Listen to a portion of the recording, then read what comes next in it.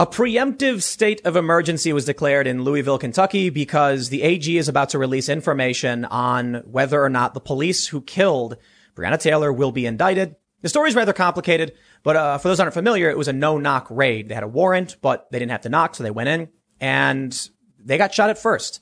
They fired back, and they killed Breonna Taylor, and this led to it's a huge controversy. The officers, I believe, a couple have been placed on administrative leave. One has been fired, but now we're awaiting the decision as to whether or not they will be indicted. And I think the reaction from the local jurisdiction, which is state of emergency and a warning, locking down the downtown area, blocking parking, I think we know exactly what's going to happen. So we're going to talk all about this stuff.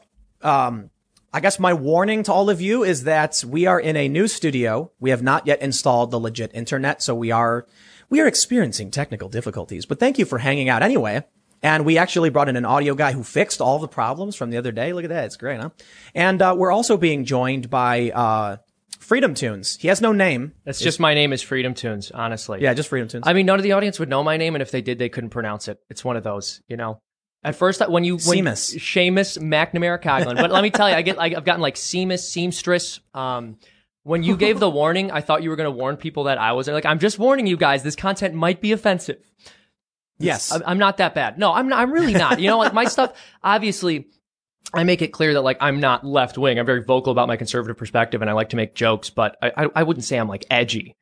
You're not edgy? I mean, I'm a little bit edgy, but I'm not bad. You know what I mean? Like, I didn't accuse you of being edgy. Well, but the way you asked the question, it made me feel attacked. So I think you're cartoon edgy. Yeah, like exactly. Like I'm cartoon edgy, but like I don't get out there. I don't think the stuff is really adult. Like there's stuff that would probably be rated PG on television. Seamus, I was told adults aren't supposed to watch cartoons. They probably are not. I think these new Marvel movies are cartoons. They basically are. I mean, slightly better animated than Freedom Tunes, slightly higher budget, but Into the Spider-Verse was basically a cartoon. Oh, that was good. Yeah, Into the Spider-Verse was very well animated, very very nice. What are we talking about? We were talking about Breonna Taylor. There's like an emergency being declared. The cops are like ready to come. And I made it about me. Yeah, you made it about you. Look, this is what happens when you talk to other YouTubers, man. White privilege. I know, this is literally white privilege.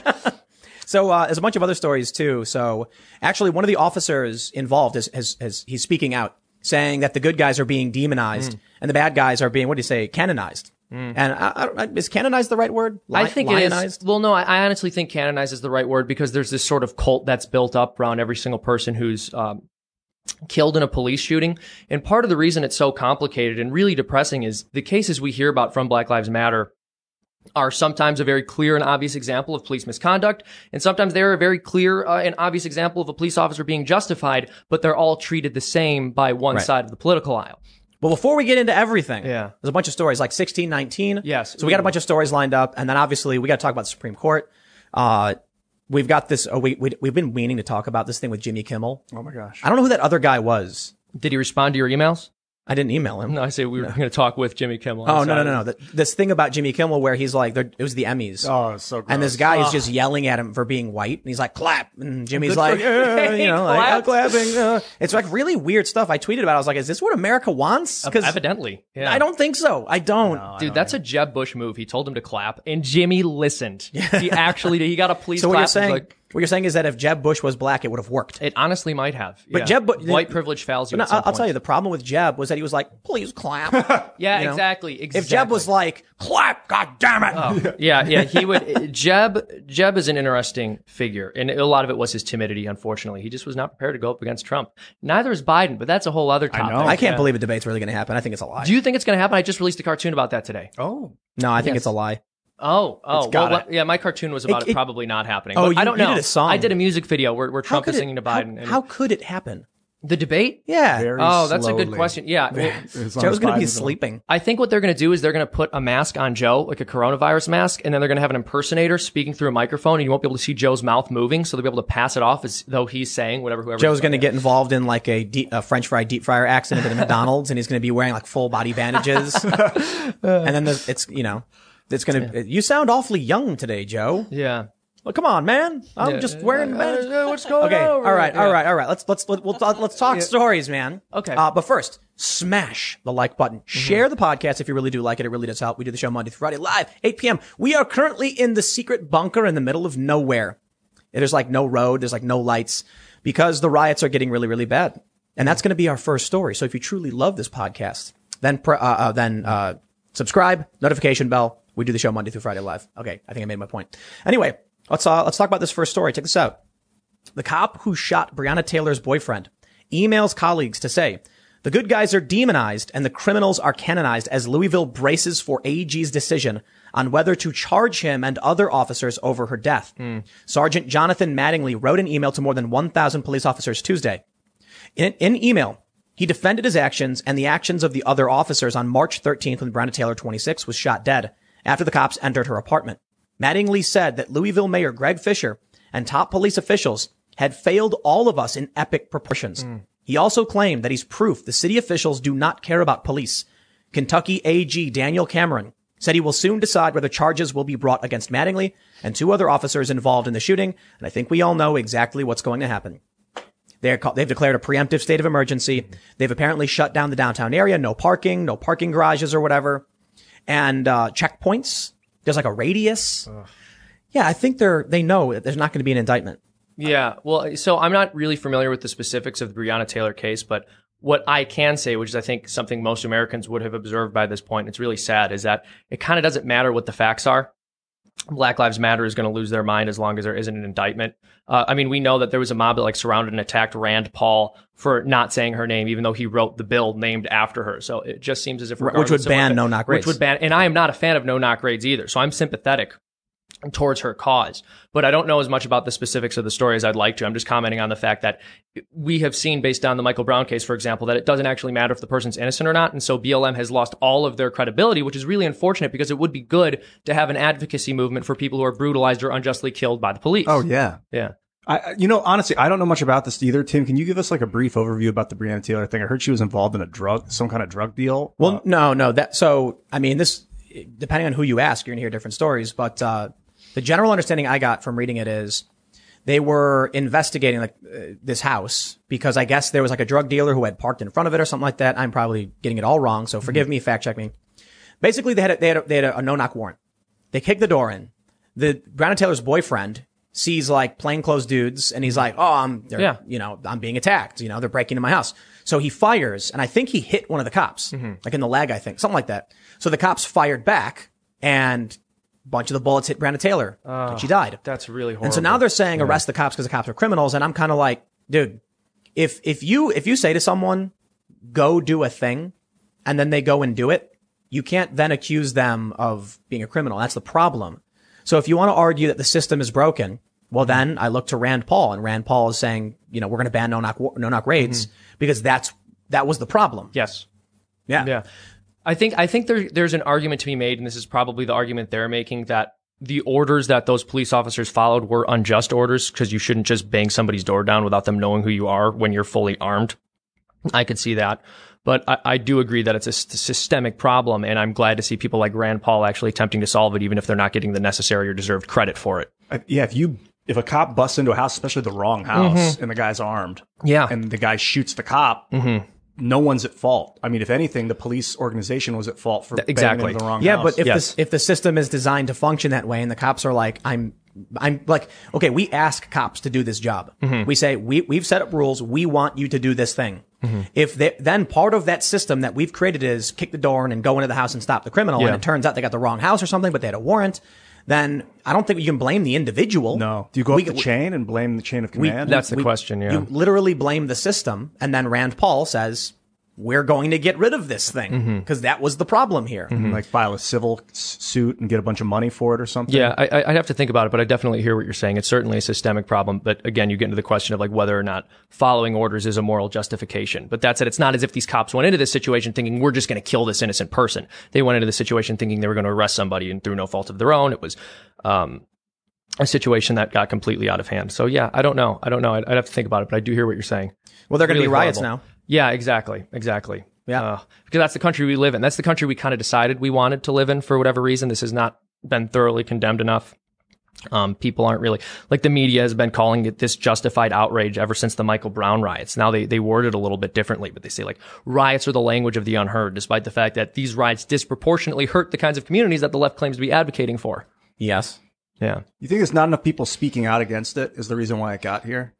And that could be part of it. Also, the fact that law enforcement was told to stand down in many instances. It's not just about speaking out against it. It's about whether or not the government's going to do its job. And again, I'm generally not a fan of government intervention, though I've certainly moved on some issues.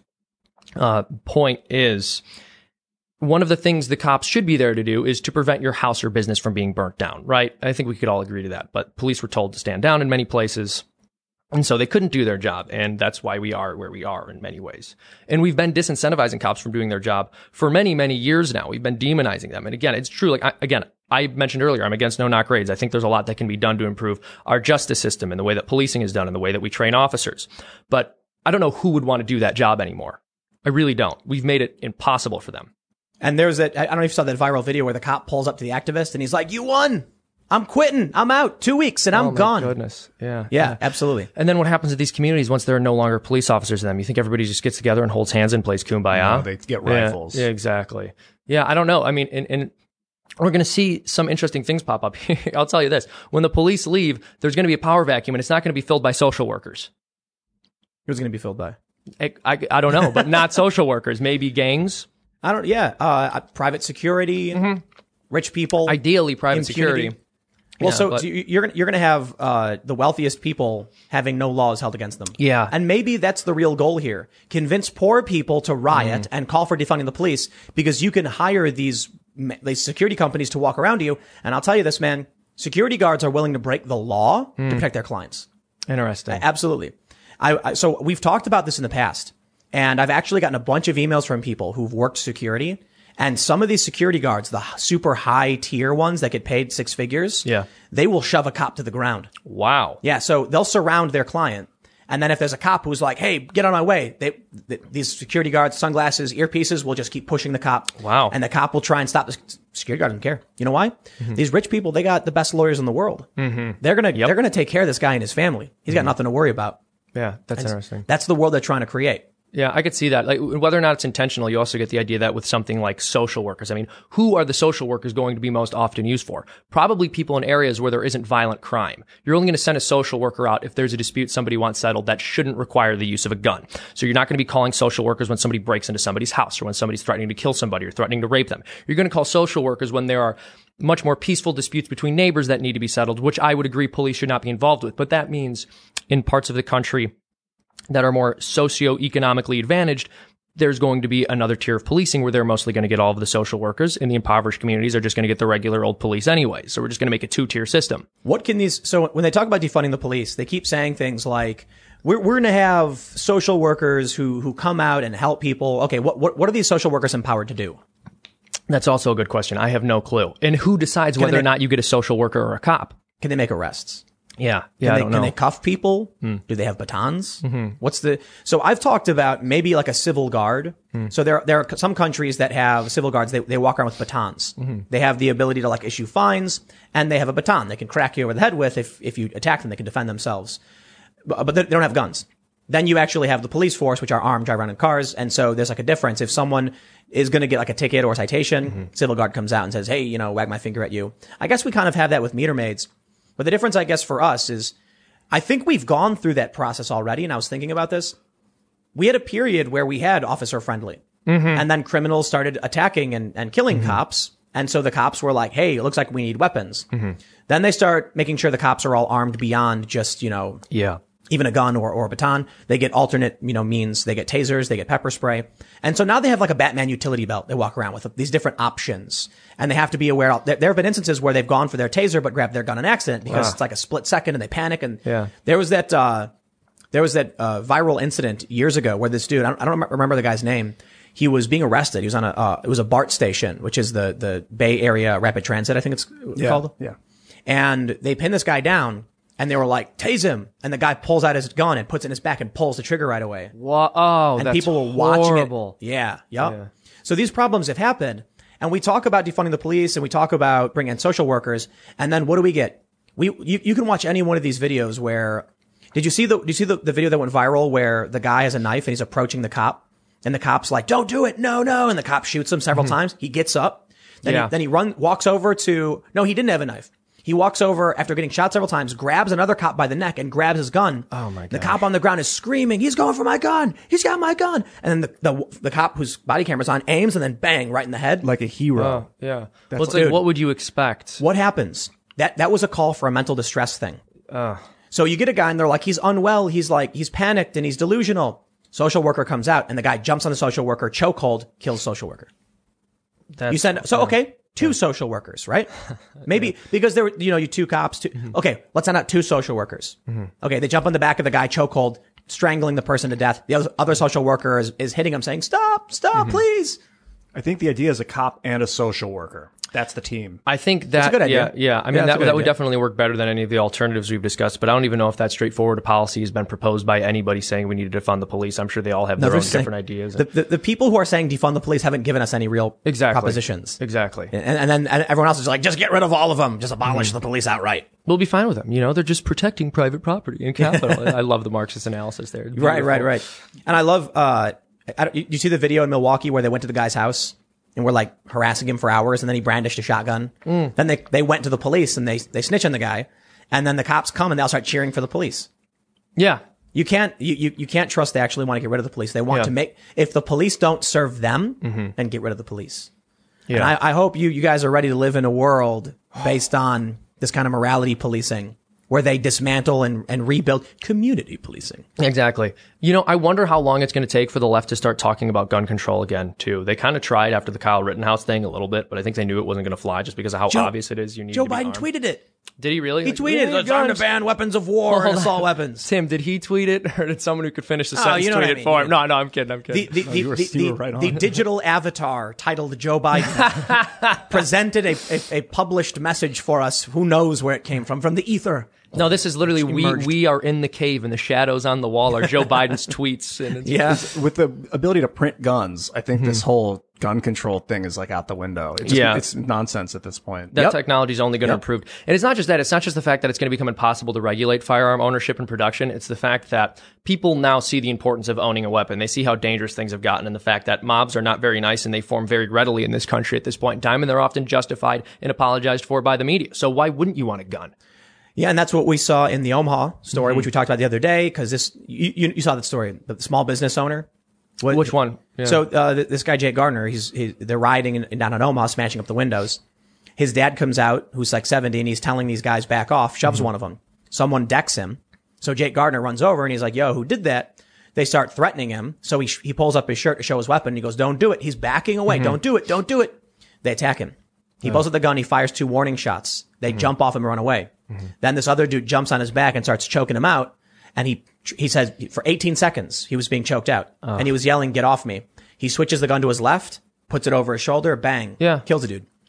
The DA, it's all on video. Like, this dude was knocked to the ground. He was trying to retreat. He was saying, don't do it, don't do it, get away. And then he got attacked while he was on the ground. The DA said clear-cut self-defense. And then the mob came and he said, okay, special prosecutor, manslaughter. That's so insane. It's surprising how political it is. They said that because he was warning them to get away from him as he was retreating, that was a terroristic threat. What? Yep. It is a terrorist. Yeah, he just has this like crazy radical political view he's advocating for with violence, which is do not attack me on the streets. Yes. How insane. And then we have the story. I love this. The New York Times published this. It was like protesters sometimes take more confrontational approach. I love those understatements. Right. But wait. Here's the best part. The story was literally they went to someone's house who had an American flag and screamed they were going to burn their house down unless they removed the flag right now. They said, we will come back and burn your house down. And I'm just like, a peaceful protest became confrontational today when they threatened to burn down the home of somebody who had an American flag. What was the exact wording again? A slightly more confrontational approach? They called it a confrontational approach or something like that. Confrontational. Yes, I love it. That is one way of putting it. Yeah. So they're desperately trying to avoid, like, look, the peaceful protest message, right? Unfortunately, Black Lives Matter and Antifa have done everything in their power to take them off of that message. They've tried. Joe Biden was desperately trying to say, like, I'm not a socialist, blah, blah, blah. And then they started rioting again. So then the New York Times can't ignore the fact that the riots are backfiring. Yeah. And so they're like, well, they're not peaceful. They're just confrontational. Of course. That's the difference. just a little confrontational. Confrontational against people who didn't confront them first. Who, you might call that threatening. You might call that threatening. I think confrontation's great. It's good and it's an important part of what we do. Like, if we don't confront each other, it's going to be boring yes man all the time. So, but violent, there's a difference between confronting someone and combat, being combative and being confrontational are completely different. You can be diplomatically confrontational. You can confront someone without threatening to burn their house down. Do you guys remember when Greta Thunberg said she wanted to put the politicians up against the wall? What? No. Greta said she wanted to... What was I had no idea. That sounds like a meme. I love your reaction to this because it's clear that like why this story got so big. But yes, she was giving a speech and she was like, if they don't listen to us, we're going to put the politicians up against the wall. Oh, that's it's a saying. It's a figure of speech in Swedish. Oh, I know. So wait. No. We all know the figure of speech in American English of putting someone against the wall. Yeah. It's like a reference to like the commies, the firing squad. Commies and fascists. In Sweden, it's a reference to taking someone by the shoulder and wagging your finger at them up against the wall. Oh man, that poor girl. That poor girl. Look at me, I'm jumping to conclusions and believing fake news. This is so she said it. She said it and like everybody freaks out. Yeah. They're like, oh, she just came out and said it. And she did this op-ed that was like very far left, like SJW identitarian stuff. Like we must end white cis heteronormative patriarchy, how dare you, blah, blah, blah. Yeah. And then she said, we're going to put him against the wall. And Americans were like aghast. Yeah. She came out and immediately apologized. The first thing I did was I reached out to someone who was fluent in Swedish and I said, what does it mean to put someone against the wall? And he says to hold them accountable. That's it. Yeah. And I was like, is that a reference at all to like, gulags and firing squads? No, it's like, it's like when you're yelling at someone and you push them up against the wall and you're like wagging your finger at them. And I kind of feel like, are you downplaying that? Does it still come from up against the wall? Because it can, you know what I mean? Maybe. Hold someone accountable. Okay, well, let's say you had a subversive who was trying to overthrow your revolution. So you held them accountable by putting them up against the wall and putting a bullet in their head, right? Yeah.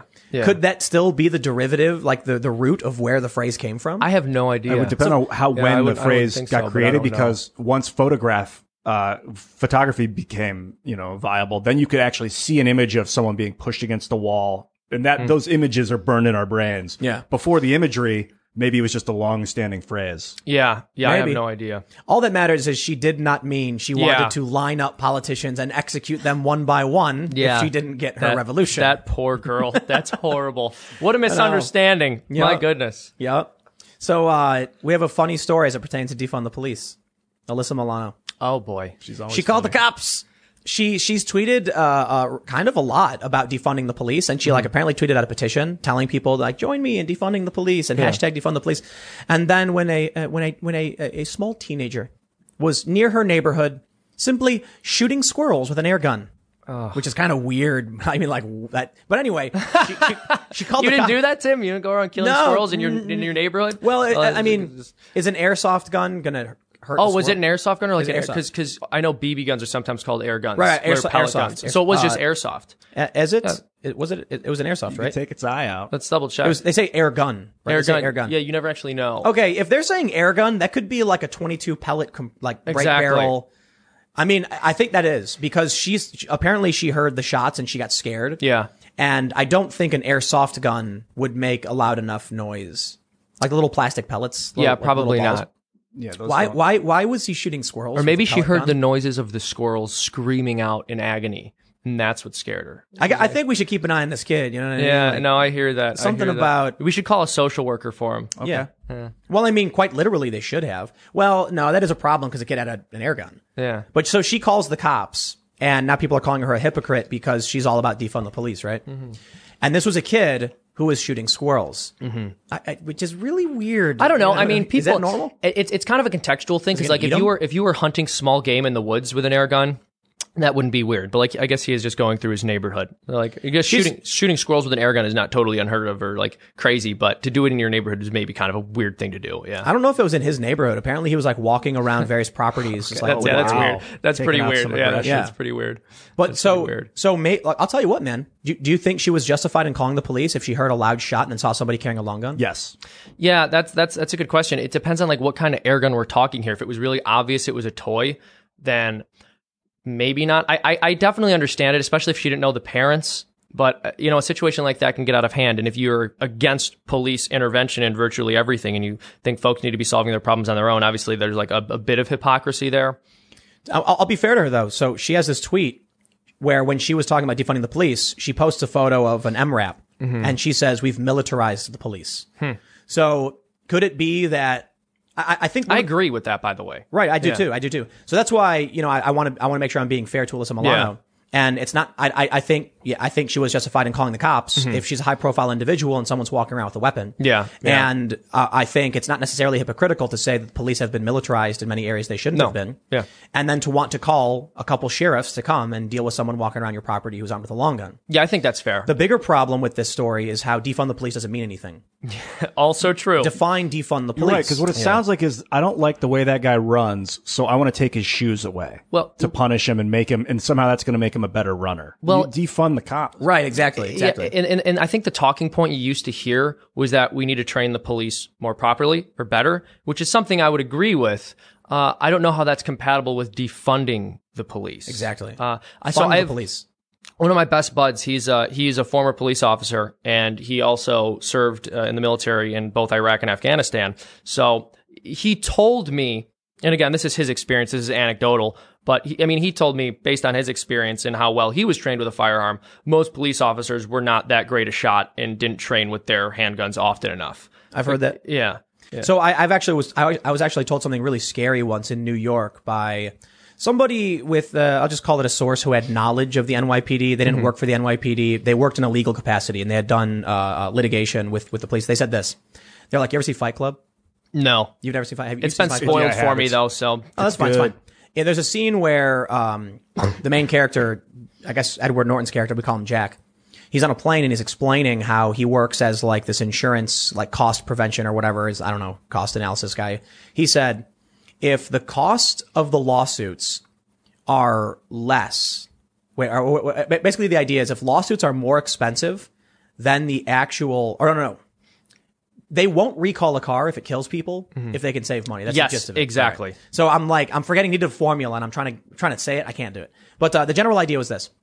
So I was talking to this guy and he said, you ever seen Fight Club? And I was like, for sure. And he goes, okay, if the cost of training police is more expensive than the cost of the lawsuits, they don't train the police. Wow. So when the cops go out, because he's like, how often do cops actually use their firearms?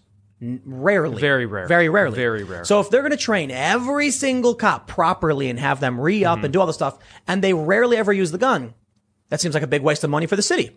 Now, if they go off and they have to use it and they fire randomly because they don't know how to actually use it and they hit a bunch of people, how much we got to pay? Training all the cops could cost $50 million. The lawsuits cost $30. We don't train the cops. That's fascinating. Andrew, well, I got to clarify that. Yeah, I have to think about that. He didn't work for the police. Yeah, exactly. He was just explaining like litigation. That's why I'm saying it's fascinating. Like, I can't confirm or deny that, but it's certainly interesting. I know that. So a number of my uncles were police officers on the south side of Chicago, and one thing they would complain about was the fact that defense attorneys will also tell their clients in many circumstances to just file a complaint against a police officer, whether or not it's valid, because it can be easier to get them out of trouble. And if you get enough of your clients to accuse enough police officers, then the accusations start to build up and each accusation becomes more credible, and it's much easier for you as a defense attorney or a criminal defense attorney to do your job. Think about activists that do that. It's like, hey, accuse that guy of whatever so that we can get him fired. Exactly. Take his job away, destabilize the department. Yeah, like the Supreme Court. Yeah, so there's a viral tweet where they're talking about the Supreme Court and someone said something like 25% of the Supreme Court have credible accusations against them. Yeah, what is credible mean in this allegations context, or whatever. yeah. And I'm like, I accuse you of stealing my orange. Yeah. Good sir, harumph. And that's actually true. I did steal an orange earlier. Dirty. Yeah, I know. Thief. I know. You're a thief. Yeah, no, it's insane. Also, you confess. Yeah. No, but the point is, like, I can accuse you of anything.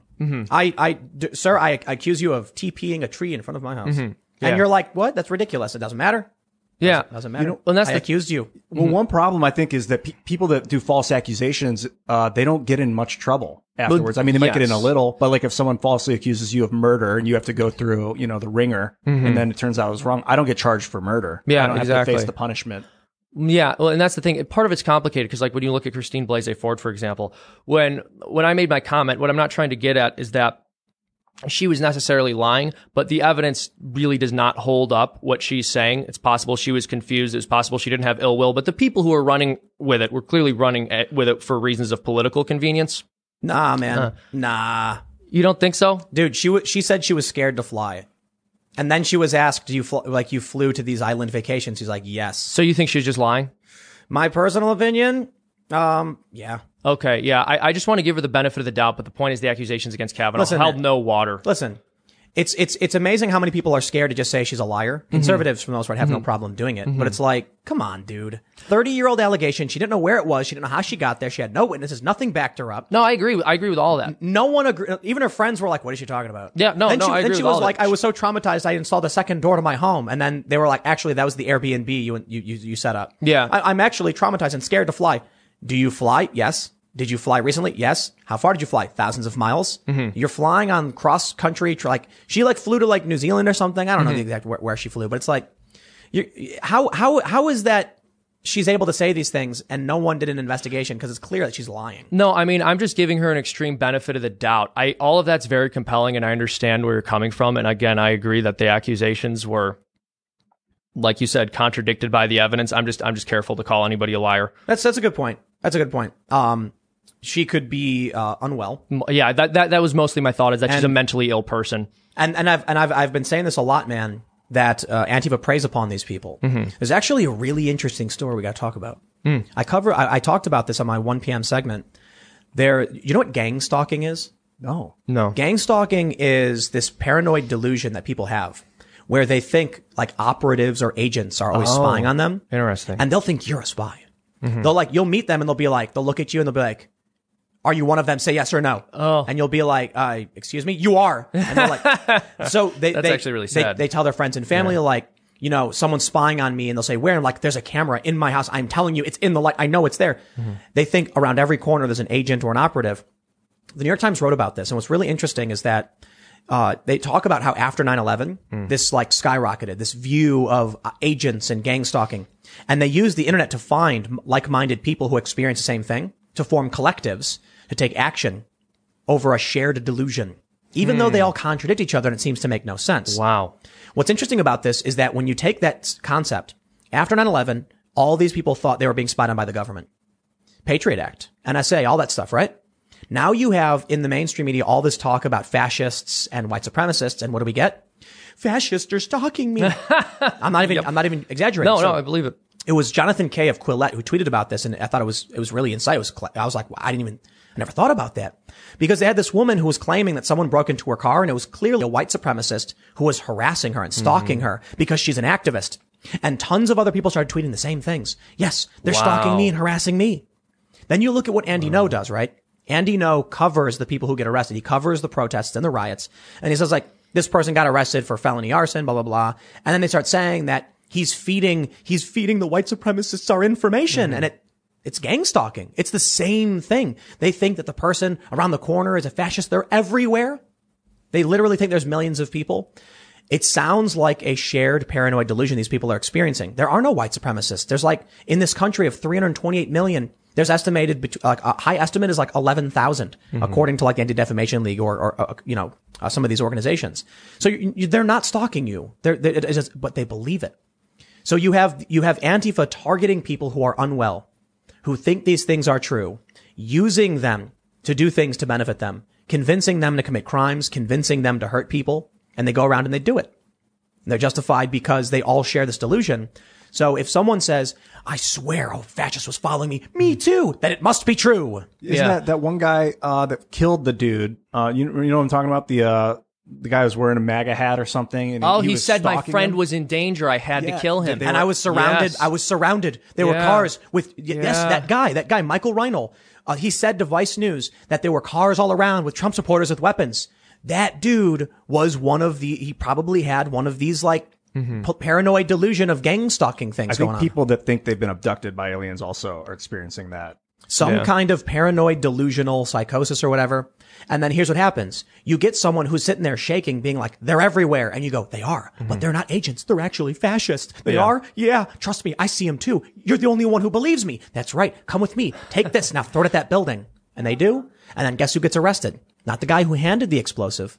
the guy who threw the explosive. They use these people. And so, we're talking about Christine Blasey Ford.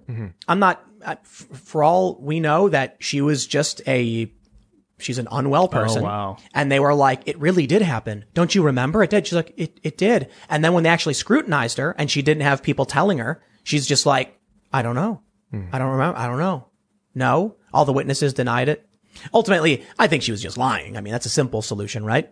Look, Occam's razor suggests the simple solution tends to be the correct one. That's not a law. That's just something people point out. It doesn't necessarily mean that in every circumstance you can say it's true, and doesn't mean he ever actually mathematically tested it, because you can't really. But it is an idea that I think most of us agree upon. Don't take things too far. It's probably just, more simple than that. Simple solution here is she's lied. They want to stop Brett Kavanaugh by any means necessary. They accused him. He was already vetted, right? Yeah. So Brett Kavanaugh was a federal judge, which means he went through the vetting process and the confirmation process. They were going through it again. And then all of a sudden, 30-year-old vague nebulous stories start popping up. But it's also possible that they were both 18 and blackout drunk, and she vaguely remembers That's not what she said. Getting forced. I don't think she said they were drunk, right? I don't remember. I don't remember all the specifics she anymore. Said it's that been quite a while. I just remember there wasn't a lot of evidence and the media was completely on her side. Yeah, it's ridiculous. She said that she was at a party at someone's house, and Brett Kavanaugh and his friend went upstairs, and she went with them, and then he pinned her on the bed and jumped on top of her, and then she was panicking, and then his friend jumped on him and they rolled over, and then she got up and ran away. That was it. And then from that, what did we get? Accusations that Brett Kavanaugh was contributing to drugging women and keeping them in rooms where men would line up outside the door taking turns. And it's like, whoa, it's so insane. And then then they held up a picture of him making a really icky face when he was called a rapist for several hours. And they're like, look at this man's face. Yep. Does this look like the face of a man who isn't a rapist? And that was kind of what they were going on. That was the face plastered on everything. It was him crying. Yeah. It was his face like he was about to cry. Which is reasonable. But they make it look like he's snarling. Jeez, man. I think because justices get appointed for life, people are terrified of who the justices are. Yeah, well, they kind of should be. And they're like the way that they're want to impeach Trump before he even appointed anyone. Isn't that hilarious? What do you think would happen if they tried to impeach him right now? For what? I know, but if they tried, they would destroy themselves. They would totally destroy themselves. To be fair on this point, too, because I brought it up, Nancy Pelosi was asked by George Stephanopoulos, would you consider impeaching Trump or Bill Barr? And then she said, well, we've got a bunch of options. And then her brain snapped and she went, good morning. But what she should have said is, we don't have any reason to impeach him. She could have just said, why are you asking? Well, why would I impeach? That's ridiculous. It's not what impeachment's for, sir. What kind of a question is that? This isn't just like a political play thing that we can use. But she wanted it. She wanted that news cycle. So she was like, well, we have our options. And then Trump was like, now they're talking about impeachment. They're going to impeach me. How dare they did this a second time. Yeah, I could see them threatening. He's a little bit more angrier, though. He's a little angrier. Some people are saying that Nancy Pelosi wants to impeach me. We don't like that very much. I don't like that. Did you? And then, I mean, I mentioned it, but her brain broke. I saw that clip. What was it? What do you think that was? She's just older and under a lot of stress, I think. Well, hold on. So, for those that aren't familiar, Nancy Pelosi was talking. She was asked about impeachment. And then George Stephanopoulos responded, but you're saying you won't take impeachment off the table. And she goes, good morning, Sunday morning. Yeah. We have an obligation to the American people. And people were like, what was that? That was weird. She just brain turned off. I guess that can happen every now and again when you have, a really high stress job in old age, but it's definitely unsettling. She's old. Yeah. She's really old. I mean, it happens to Joe Biden way more often, if we're being fair. Oh, for sure, Yeah. Yeah. Should we have an age limit? No. I don't know. No, because especially with genetic therapy, the way we can advance our age, we'll be 130, Do you think so? Yeah. I don't know if I believe that, but I actually don't know how I would answer the question. I mean, at some point, I don't know if I would put a hard age limit as much as I would say, all right, this person is clearly in a position where they're no longer able to govern. And it's funny because for years and years and years, this was a punchline all the way through my childhood, right? And I was born years after Ronald Reagan had already died. There's this joke, oh, isn't it so hilarious that Ronald Reagan was going senile at the end of his life and the Republicans had this president who is sort of losing it and slipping in old age, and how incompetent are they? And then the Democrats like went out of their way and chose to nominate a man whose brain is clearly not functioning properly when they had many other options. With Reagan, I've heard that he had some information and they wanted to testify and get it out of him, and he didn't want to give up the information, so he said that he was going senile and couldn't remember. No, I wouldn't know anything about that. But then he really went senile. Yeah, exactly. So self-fulfilling prophecy. Didn't he think I don't know. Didn't you think that movie War Games was like a real thing? What? You know that movie where the kid like what was it? You know the movie where the kid's playing the computer game? Matthew Broderick? Yeah, was that it? And the computer's going to fire nuclear missiles or something, and he thought it was real, and he was like, "Oh no!" What? Yeah, I don't know about any of that. Something like that. I just know that was the bit that they always did. Everyone always thought it was hilarious that Reagan was slipping, and it was just indicative of this grave incompetence on the right side of the political aisle. And then they had the choice and picked Joe Biden. Old too, if you're saying that you think we're going to live to be like 130, then what about these lifetime appointments for Supreme Court justices? We got to change it. It's got to change. They used to live not that long. No, they live. I mean 60, 70 maybe. The life expectancy has been like only gone up a little bit. We desperately have to change the life appointments. It should be 40. I don't know. I mean, I think that's it. I'm really skeptical of the idea that we'll be able to extend the human life expectancy that long. And if we do, I think that's a bridge we would really need to cross once we got there. For now, I would just say maybe there's something to be said about a person being too incompetent to do the job anymore, and you have that discussion. I don't know that I would set a hard age limit for it. Yeah. What about term limits? Because look at Thomas Sowell. I mean, we haven't heard from Thomas Sowell much lately, but he's certainly getting older, and he's just as sharp and brilliant as he's ever been.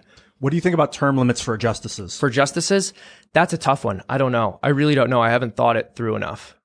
I've actually never really given that specific question any thought, so it probably wouldn't be responsible for me to answer.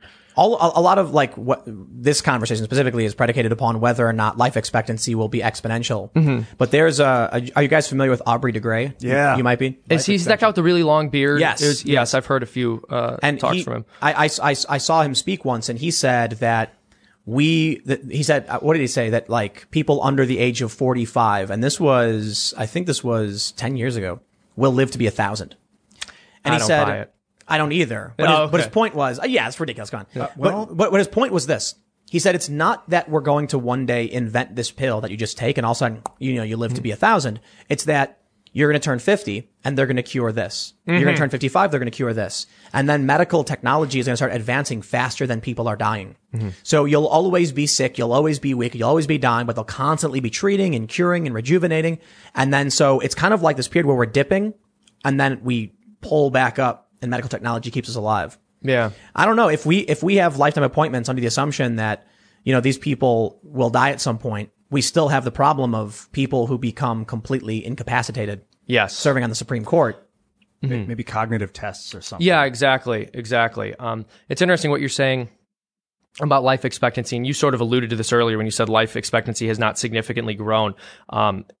People will say like, in the past life expectancy was only 30, but obviously that's because there was so much infant mortality changing the average. It wasn't out of the ordinary or totally unheard of for a person to live to 80 or 90 or even 100, but it is out of the ordinary for a person now to live to like 130, 140. In fact, I don't think anyone's ever lived that long, so that's why I'm skeptical that our medical technology will ever get us to the point where that's possible. Have you heard of nicotinamide mononucleotide? No, sir. NMN, you can get it, you can buy it, and you take it with resveratrol, which is the active chemical in like red wine, in like purple vegetables, eggplant. It causes the telomeres, I'm not sure. Telomeres to regrow. So your proteins, you have these proteins called sirtuins in your body, and there's 5 of them. One of them measures the energy in your mitochondria. So when a cell splits, if it doesn't have enough energy, one of the new cells doesn't have enough energy, so it clips off the end caps of its telomeres to compensate. But if the measurement process is accurate because the sirtuins are good, then when the cell splits, both stay alive and the telomeres stay healthy and long. As you get older, this sirtuin SIRT2, starts to degrade. But with NMN, nicotinamide mononucleotide, and other chemicals, they keep pumping the SIRT2. Your body keeps making the sirtuins. So you basically don't get older, is the idea. So what you're saying is we should all get blood transfusions from young people who do nothing but eat healthy and work out at the gym. Doesn't Peter Thiel do that? What is that stuff called? Is that word banned on YouTube? Yeah, I have no clue. Going to get us demonetized. Blood transfusion? No, it's the chemical they get out of the blood. Yeah. No. That's not real. Anyway, no, Tim. The answer is no. No, you don't. But I'm sure it's a real conspiracy theory. I'm sure it's a real conspiracy theory. I'm sure someone believes that. Maybe. I think people do that, don't Really? they? They do. I could be wrong, but I read that Peter Thiel did it. Maybe that's not true. Maybe it's a smear of him that wouldn't, so people used to eat human hearts, for their courage, right? Yeah, exactly. Yeah. Well, and that does work. You gain their courage? I think so. Is that what you've been? Is that why you're so comfortable and brave? Exactly. That's why I just speak my mind. That's why I make internet cartoons. I'm very courageous. That's right. So let's talk about the Supreme Court, man. Yeah, Supreme Court.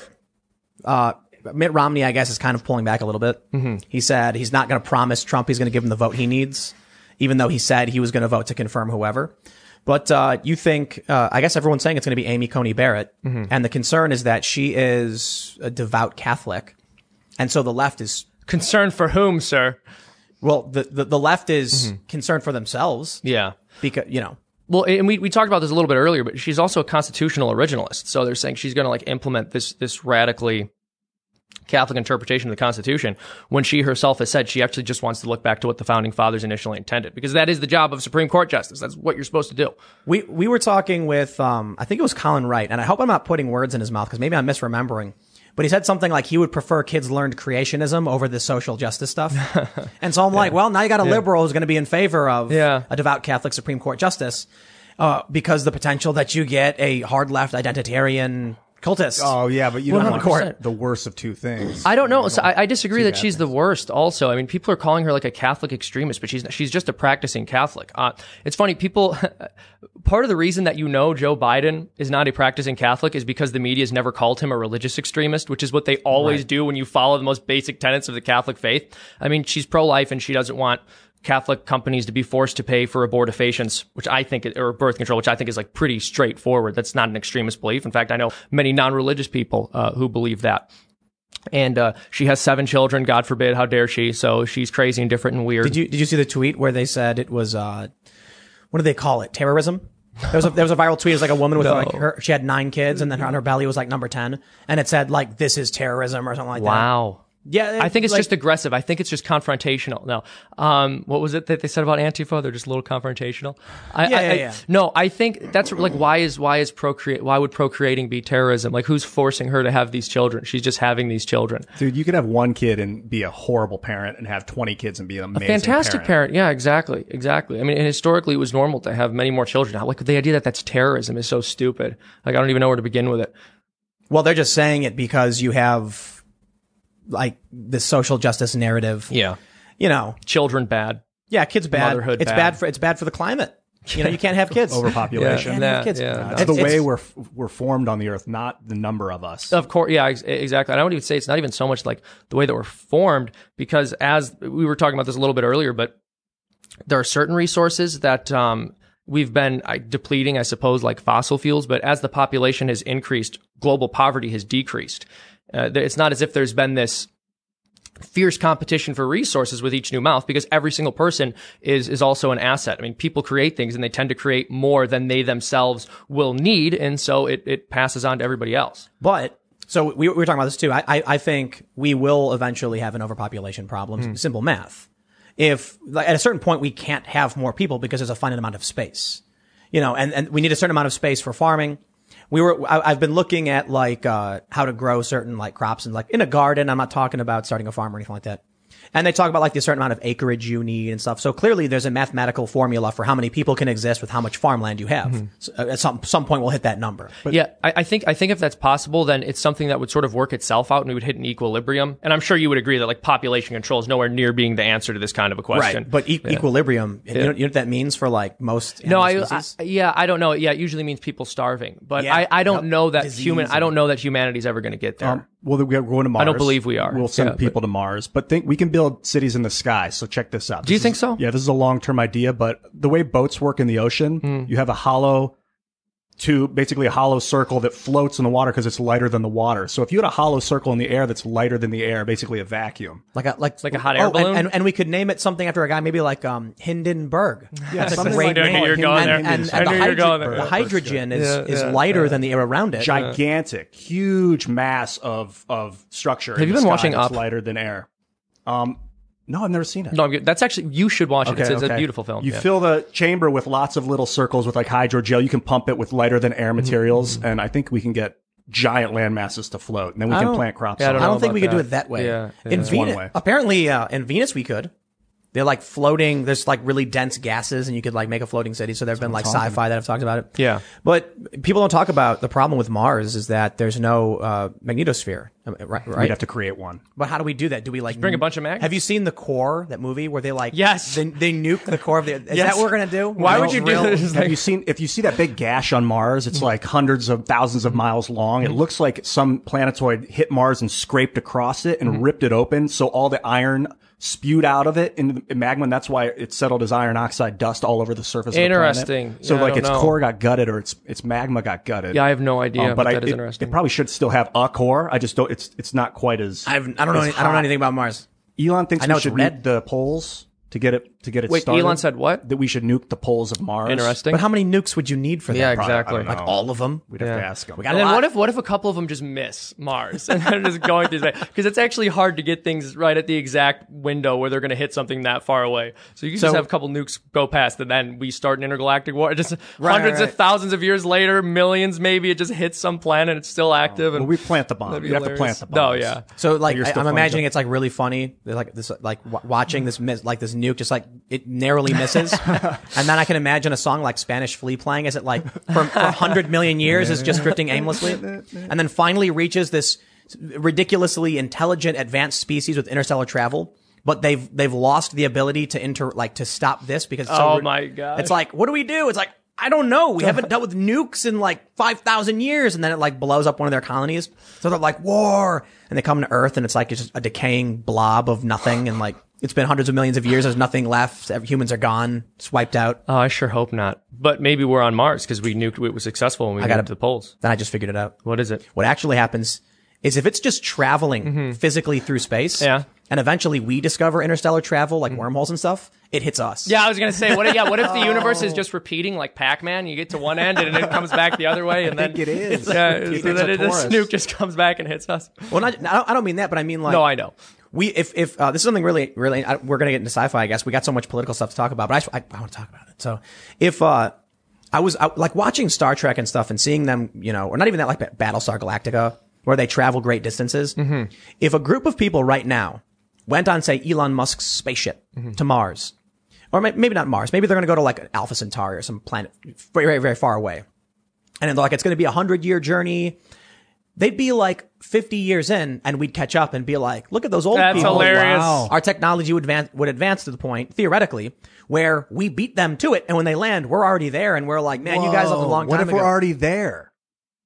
Yeah. What? We found a way to get there so quickly that we got there before we left. The people that left Earth 100 million years ago, their technology or 30,000 years ago, they've advanced so much more quickly than us that they're already there. The people that left Earth 30. Yeah, 20,000 years ago. Well, I don't know. That doesn't make sense. I wasn't sure if this was a theory or.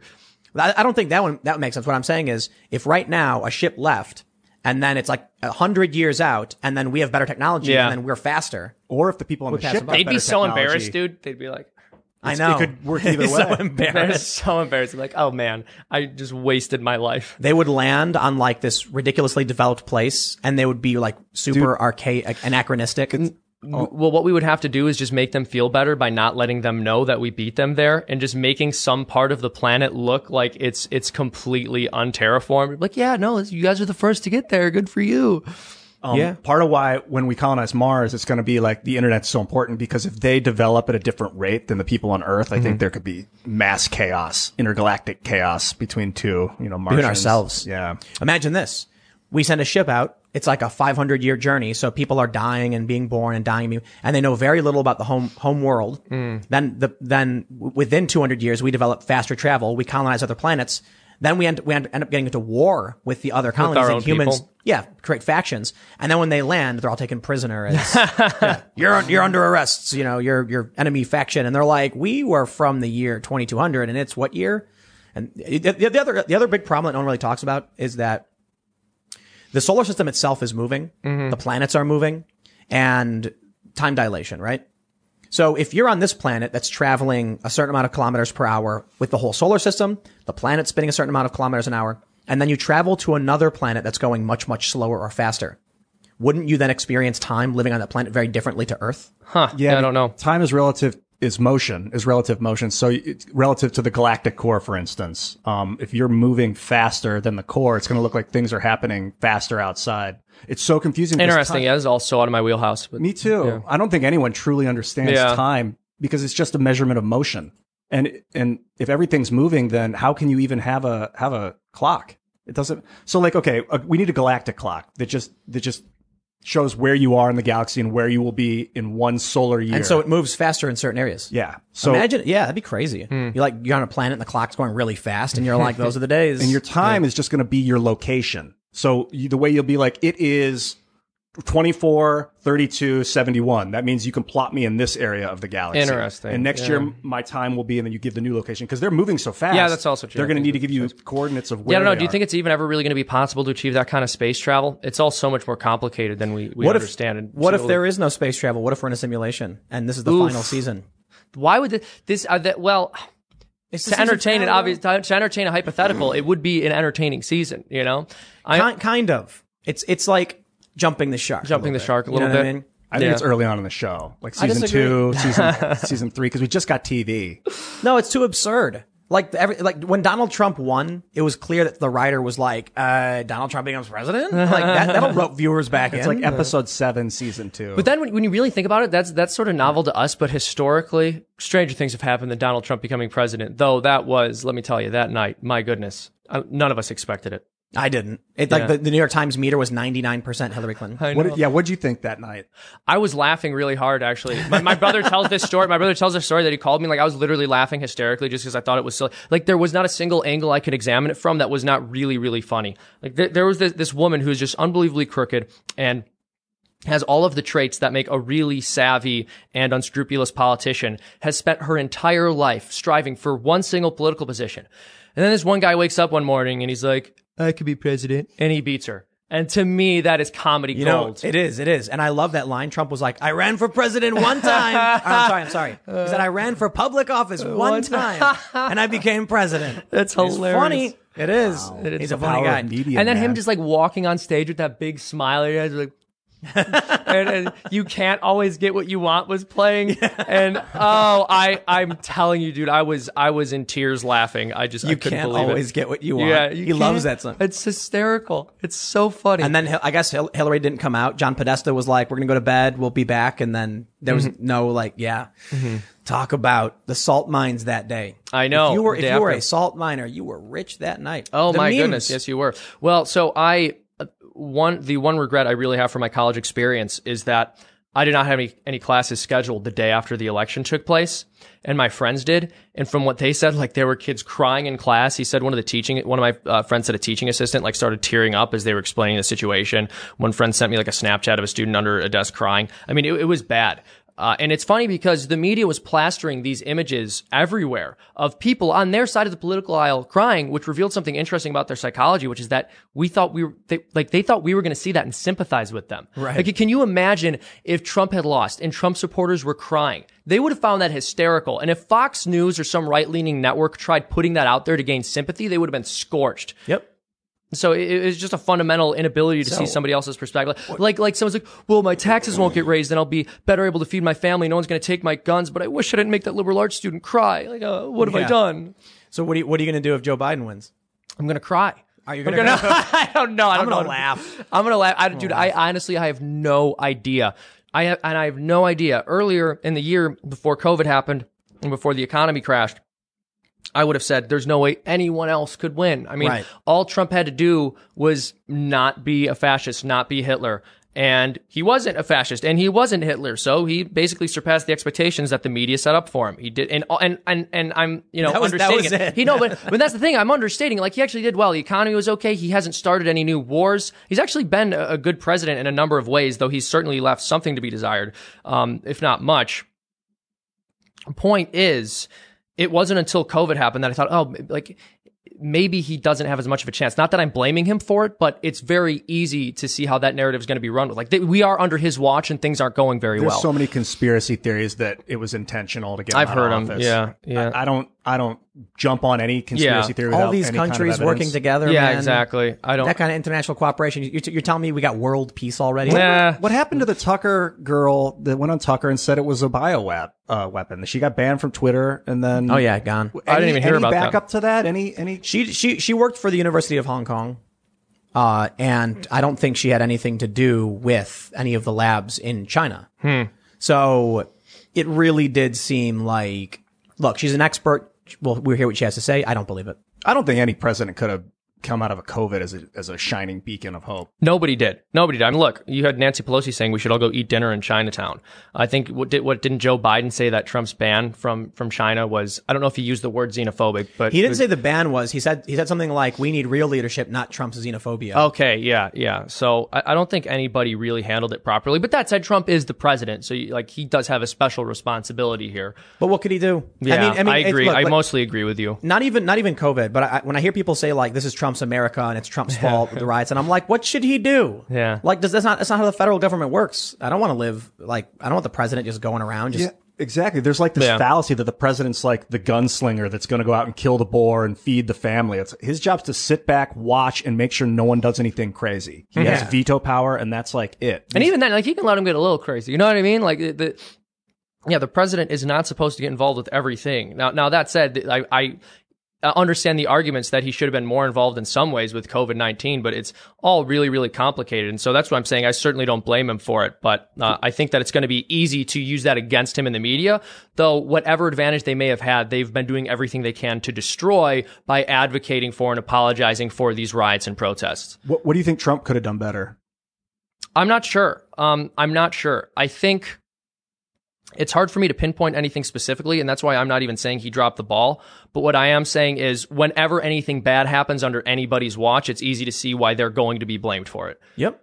And there's nothing to compare it to. Yeah, there's no relativity here. Mm-hmm. We people are looking at Europe and they're like, look what happened in this country. And I'm like, Europe is more densely populated, but also, very, very large. And you're comparing one country to like a bunch of different states. Like the U.S. compared to Germany, it's not a question. Germany's microscopic. Yes. Europe as a whole, let's have a conversation, but then it's also got double the population so it's, you can't do it. Mm-hmm. You can't. And they try and it makes no sense. And then I don't know if you saw this, but there was, I can't remember. I think it was Nevada that released the data about COVID deaths.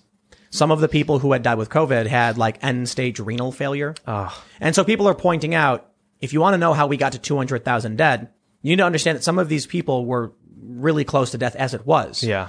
It is true that COVID caused it, but if you're someone with like end stage renal failure and you're on your deathbed and then you get COVID, you're going to die. Yeah. You're going to die if you get a cold. I think what's going to have to be done, and I'm sure somebody's already thought of this or is working on this, but at the end of the year, at the end of the next 2 years, they're really going to need to compile some data on net deaths, like how many people died overall in this past year as compared to the average. And then we can see how many of these COVID cases were just COVID versus people who are going to die of other diseases anyway. Right. Like exacerbation, I think is a better word than cause. Because if someone with end stage renal failure gets COVID, it exacerbates the renal failure. Yeah. And of course, we still don't want them to get COVID. Absolutely not. But it's a different conversation than all of these people were just completely healthy and got COVID and then died. Yeah, exactly. Look, I'll just put it, it's really this simple. If you want to have an argument with me about why Trump is bad, I'm listening, man. I'm out. Tell me, bring it on. But we don't get that. We just get like ridiculous nonsense, no real arguments about policy. They say he failed us with COVID. What did he do wrong? I had my parents. What did he do wrong? My parents had an impeach Trump sticker on their back door when I went back to their house one time. I was like, what are you going to impeach him for? And neither of them had any idea, so I left. The Ukraine. Several months later, and the sticker was gone. Oh, so nice. There is semblance of intelligence in even the most whack, not that they're the most whack, but I think people, when faced with the truth or like the reality of the situation, sometimes can see that Trump's not a demon. He's kind of a normal guy. You can go look at my videos. And from like 2018, and I'm saying things like, look, Trump's not that bad, but come on, man, missile strikes in Syria, drone strikes, commando raids. He's not doing great, relative to foreign policy. So as far as I'm concerned, then what's happened in the past year?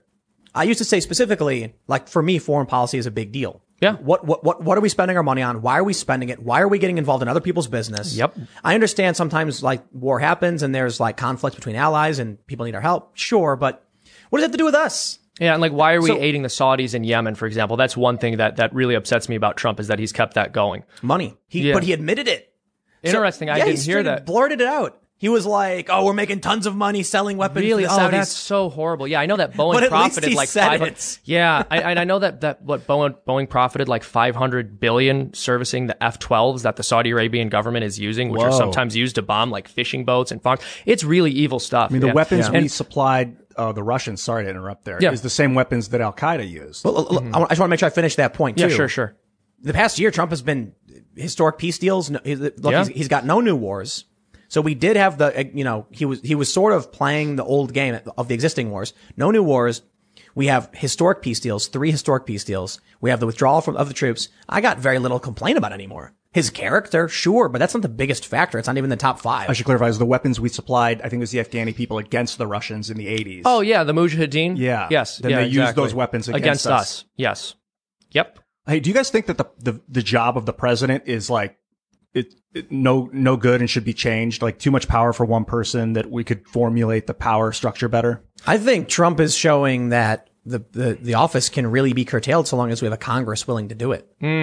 Like, I used to complain about the expansion of executive authority, but the reality was Congress just giving the power and just agreeing. But now that we have this psychotic, 2 years of Democrat impeach screech and get nothing done, now you can really see how they've screwed up Trump's plans every which way constantly. They won't confirm, his appointees and things like that.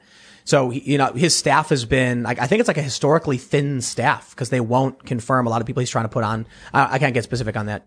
But I look at what they do and what Trump wanted to do and how they're jamming him up to an absurd degree. And I'm like, part of me, I'm kind of like, I like the idea that the executive branch is kind of getting some comeuppance and getting their power pulled back. Yeah. But it's a little bit too much. Like, they've gone insane. It's one thing to be like, we're not going to go to war and we're going to pull our troops back, to be like, we're going to impeach him because, he had a phone call with some guy.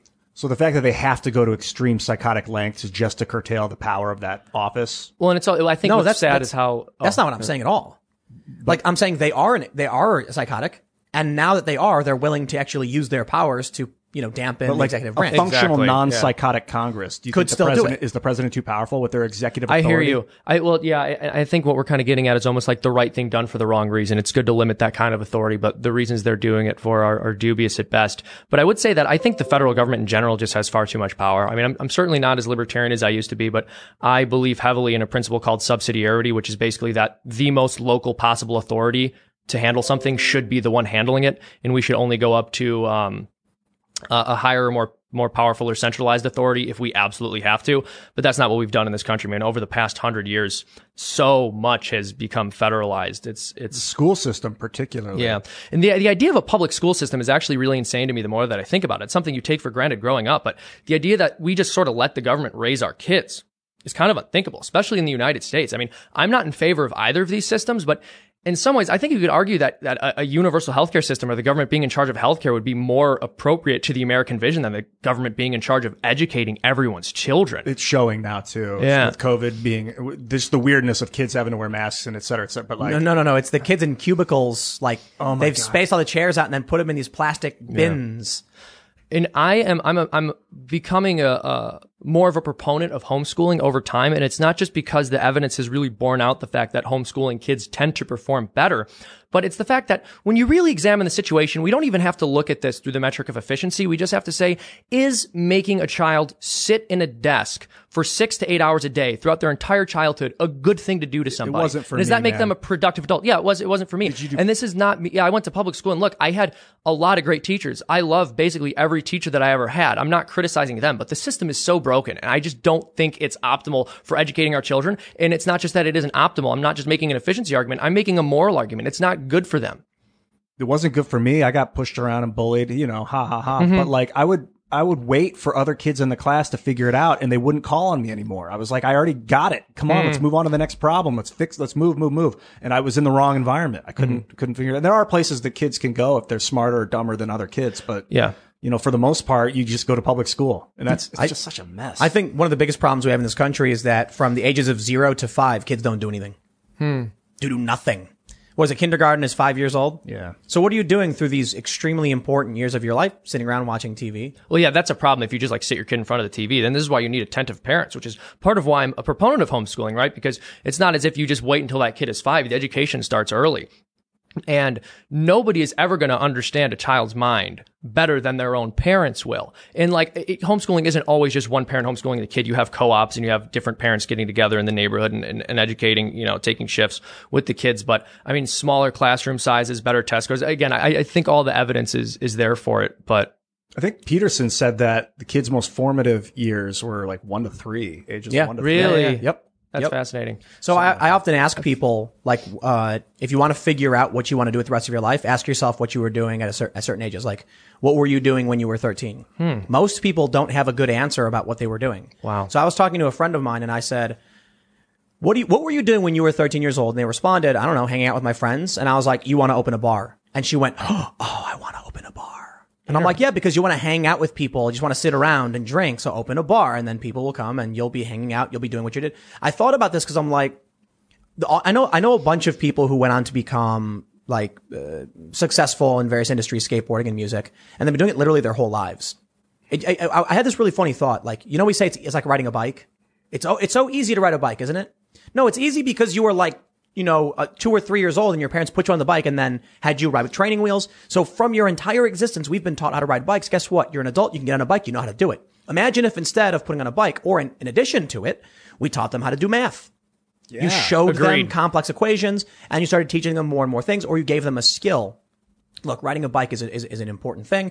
I'm glad I know how to do it. And I have memorized the cheat code for Teenage Mutant Ninja Turtles 2. I remember this. I've known this forever. It's BA, up, down, BA, left, right, BA, start. Why do I know that? What do you get? It gives you level select and 10 lives. Whoa, that game was tough. Why do I know that? I haven't played that game in like 25 years. It's repetition in early parts of your life. I was a little kid, impressionable, and that's what I was playing a game and I was taught this. And I never forgot it. Dude, memorizing phone numbers. I don't know if you guys used to. Oh, yeah. And this was before cell phone stuff. I have a book of all my friends' phone numbers, and I just go down the list and memorize all the numbers. That's awesome. Just have them all in my head. But it was great for like memory retention. Yeah, back in the day when you needed to know whose number, like, how old are you, Seamus? I'm 25. So you don't, do you? No, I remember having to memorize people's numbers. I mean, I didn't get my first cell phone until high school, so I had to do it quite a bit for them. And now I don't remember anybody's phone number. No, never. It's sad that you just lose it. Yeah. I used to remember like 50 to 100 phone numbers. Yeah. It's like, oh yeah. Now it's, what's going to happen is, I was watching an episode of Outer Limits. We're just going to have our brains plugged in like the Neuralink or something. Not. But what if the power goes out? Yeah. Then you'll be sitting there like, oh no. Man, I really hope not. I really hope not. I'm not volunteering for that if it ever becomes a reality. Maybe the idea, because I wonder, I'm skeptical of the fact that we ever really could interface with the human brain in that way. Have you seen the Neuralink? No. Oh, there was Elon did like a I don't know what you call it, but like he showed pigs that had the Neuralink implanted and that it actually functions. And it was like that movie Gamer where, what's that guy's name? Michael C. Hall, is that his name? Where he did like the puppet thing and then all the people are just forced to do the same motions. Well, so like Elon plugs in his Neuralink and then he plugs it into the pig and then he goes like this and the pigs start like marching and he's like, I'm kidding. That's horrible. I was thinking maybe idea of power going out is like an archaic idea that will no longer exist in the future. Like they have these nuclear batteries that are in like carbon glass. So you may just have endless amounts of electricity forever that can't be solar flared out. Yeah, I don't know. It's so theoretical to me. I'm just so skeptical of all of that. I feel like so many predictions, whenever we make predictions for the future, this is going to sound so, this is actually going to sound really, really, how should I put this? Vapid. But look, I mean, the reality is either people like way over predict or way under predict. When you like look at a magazine like from the early 1900s, what will the year 1909 look like? They thought firefighters would be flying. Yeah, not even kidding. Yeah, I remember I saw one where everyone was transported around in these like large hot air balloons. It's very cool looking, but every time I hear a prediction of the future, I look and I think about that. I think I already know the answer, but would you plug your brain into the neural net? 100% no, never. Would you consider it? Would you wait? No, I just wouldn't. I don't think I would do it. You don't want to join the Borg? Absolutely not. I understand that resistance is futile. Exactly. Yeah, but Seamus, you might like not for me. This is why we need the Second Amendment.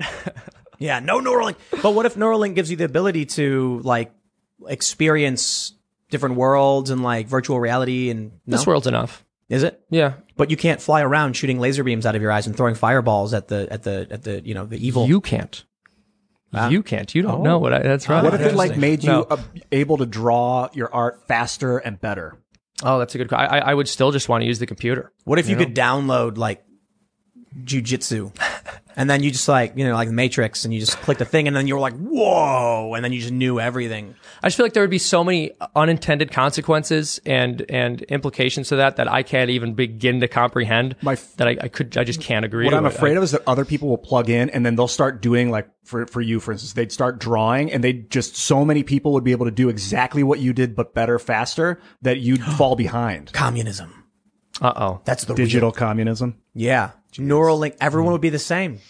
I would plug in, you'd plug in, and then we would sync, and I would have all of your abilities. Oh my goodness. Now it'd be like, now I am the freedom gene. You'd steal from me. This is exactly why I don't plug in. I don't want anyone to steal my ideas. That's the whole reason I'm afraid here. So, I want to just say one thing real quick. Sorry to everybody about the internet, man. It's like, it's cutting in and out. It's really bad. No. But it's fine because this will be uploaded in clips the next day, and we're going to get everything fixed by like probably tomorrow. We were climbing on the roof today, laying cables and stuff, and we've had, beautiful. It's like, it's giving us IP issues. And so it's just causing the internet to cut in and out. And, but we're going to put up the full podcast on iTunes and everything, and the clips will be up tomorrow. So, we'll keep talking about stuff. How about we jump over to, Bloomberg trying to buy the Florida vote. Mayor Bloomberg. So in this next story from the Daily Mail, is Bloomberg trying to buy the Florida vote? Billionaire pays off more than $20 million in debt for 31,000 felons so they can vote in the state where just 537 votes decided the presidential election in 2000. Ooh. Wow. Is it a dirty move to give people the right to vote? No. That's my initial thought. No way, man. But liberate. But he's a rich guy. He's putting his thumb on the scale. That's what we should use our money for, is to help the people that are stuck. Then why don't we just tell them they can vote? Oh, well, we'd have to change the law to do that. Yeah. So I don't know. What do you think? Is this playing dirty, or is this the right move? Yeah, I mean, it strikes me as playing dirty, but I have obvious biases here. I know that he's just trying to get somebody elected who I very much don't like. I'm trying to think how I would feel if it was somebody doing that because they thought it would get a Republican elected, and if I'd feel any different about it. To me, I've become more and more wary of people just using massive amounts of money to try to influence political change. But on the other hand, I'm sure if I had billions of dollars, I would probably attempt to do the same thing. So it's difficult for me to say one way or the other. I'm sorry, I'm being a bit of a fence sitter here on this one, but it's something I need to give more thought to, because I just heard this story today, so I haven't really had time to fully put together my opinion. How many right-wing people are dumping tons of money in to do similar things like this, but help Trump? Yeah. A legit question. Like, how many do you know? I don't know of any. Because I've heard of we've all heard of the Koch brothers. Mm-hmm. The MyPillow guy. The MyPillow guy. Oh, he's the biggest, I don't know anything about those pillows. No. I mean, he does fund like Tucker Carlson, basically. Yeah. Selling them pillows. But the Mercers as well have been, like, their name has popped up. But it feels like there's way more left-wing rich people. Isn't that interesting? Yeah. It's just very intellectually fashionable in their circles. And it's funny because we know that they said they were not going to, like Disney, for example, wasn't going to film in Georgia anymore because of the heartbeat bill. They said they could not in good conscience. I believe maybe this wasn't their exact language, but the idea was they could never film in a state that limited a woman's right to choose to kill an unborn child. And then they went and they filmed in China, where there are Uyghur concentration camps. And thanked the security forces that were enforcing it. And some people are saying, oh, well, they're complete hypocrites. I think it's even more insidious than that. They know that they're never going to be able to influence Chinese policy. They know who the higher authority is there, but they believe that they can put economic pressure on Georgia to change its laws. Who are these people? This is Disney. And they're going to DMCA this. Are you talking about the Georgia the state or the country? No, the state of Georgia. Yeah. Yeah, they said they wouldn't film there because of the pro-life ruling, or it was a heartbeat bill saying if there is a heartbeat, you cannot abort. Wow, so it's politically expedient when it's expedient, but fiscal when it's fiscal. Is that why they're fake. In China? It's fake. It's because China has money, and no one in China is going to complain, and no one in America is going to complain about China, so they get away with it. Yep. This is like this. Everything we're seeing is what happens when there is no check on one political faction. So the left controls all. They have a monopoly on the culture. So they've gone insane. Nothing makes sense. It's all just purely insane. And the Republicans don't have a monopoly on government. So I find it really funny when the left says, I'm the counterculture revolutionary resistance. Woohoo. Donald Trump is bad. And I'm like, the Republicans control the presidency and the Senate. That's powerful. But like the left has all culture, colleges, TV, video games, everything, movies. What about like foreign oligarchs that are funneling money through Panama? that are helping. I don't even know who they're helping. Are they helping the Republicans? Are they funding? No, probably not. I mean, if you want people setting up factories in your country where they pay dirt wages to, in sweatshops, then Trump's not your guy. Trump's the guy who's like, bring the factories back. We already know that. Let me see if this is working. I don't think it's working. Are we working at all? Yeah. Yeah. There we go. Okay. Yeah, I can hear you. So we already know that Russia is favoring Trump, right? And then China is favoring Biden. This is correct? Because Biden is not going to be the one who brings the jobs back to the U.S. No, Biden's going to be the one who brings them back to China. Right. Yeah. Well, what about this? What if Russia spent $47,000 on Facebook ads, mostly unrelated to the election, and it changed American democracy forever? Like, that's what happened. That's literally what happened. Changed democracy. I love how that was this big smoking going gun. back to that and it wasn't even Russia, actually. It was Russian companies, right? It wasn't even actually the Russian government. Right. But going back to that gang stalking thing, right? Yes. Where the people think they're being targeted. Yes. Have you ever been called a Russian bot? I have not yet. I've been called worse things, but I'm sure at some point. It's a really somebody's common called me a thing. You'll Russian see bot. people be like, you're a bot. You're a Russian bot. You're just a bot. You're not real. Everyone's a robot. They're all Do twinging people at call me. you the Tim bot yet? No. Oh. No. What? They just When know you Elon too Musk plugs us in and does the Neuralink, we're all going to be Russian bots. Vladimir Putin's going to hack It's going to it. be great when we look at the Neuralink and then, everyone just knows what everyone else is thinking. Oh, yeah, that sounds fantastic. I kind of like thought the Twitter idea. was I hate it. Really? Yeah, you have to have some privacy. They're going to, it's not going to work because what if someone hacks your Neuralink? It's gonna be Exactly. horrible. And then what does that mean? Like, what did the Neuralink do to the pigs? Like, what was he doing? It didn't look like it had any adverse effects. No, but like, what was he they doing? were measuring like activity in the frontal lobe. They found All they all were of the doing was pig's measuring most it? embarrassing thoughts and then told its friends. Not yet. You need to go deeper into the Okay. brain to get that stuff. The threads are too thick right now. But it was measuring like what they were smelling was translating into electrical impulses into different areas, and then they could read what they were smelling, I think. I saw a long time ago, probably like maybe 3 or 4 years ago, I saw a video about this little device they made that they hook up to a cockroach's antennas and it puts electrical signals to them, which makes the cockroach move in certain directions control. based on what it thinks it's sensing. Yeah. And it was like, I guess a little toy that they were like using Remote with a controlling remote the control cockroach. to move the roach around, which is really freaky. And I think one of the scientists who was discussing it, I watched a couple of videos on it and they were doing experiments with beetles and they said that they could tell that there were signals in the brain attempting to fight the electrical signals. Dude. So yeah, it wasn't even as if it was actually fighting against the brain, but still making them do it. Is that the future? Yeah. Well, so I don't know. I was actually watching something about how I don't know exactly what it was. I was reading something about how if your equilibrium or the stuff in your ears that like helps you keep balance. Yeah. They could alter your sense of balance. So you're standing perfectly still, but you feel like you're falling backwards. So you start trying to move forward, and they could control your movements by tricking your brain's balance. So you like whatever yeah. Dude, it's going to make people control bots that have super abilities. And you're going to be I just like, hope it all collapses. If we could ever get to that point, I would like to think industrial society would just collapse before then. But hold on. Let's say there's somebody who's a violent murderer, right? Uh-huh. First, let me ask you your honest opinion. What do you do with a violent murderer? You catch them. They're caught. They're subdued. They're cuffed. Or in the back of a car. What do we do?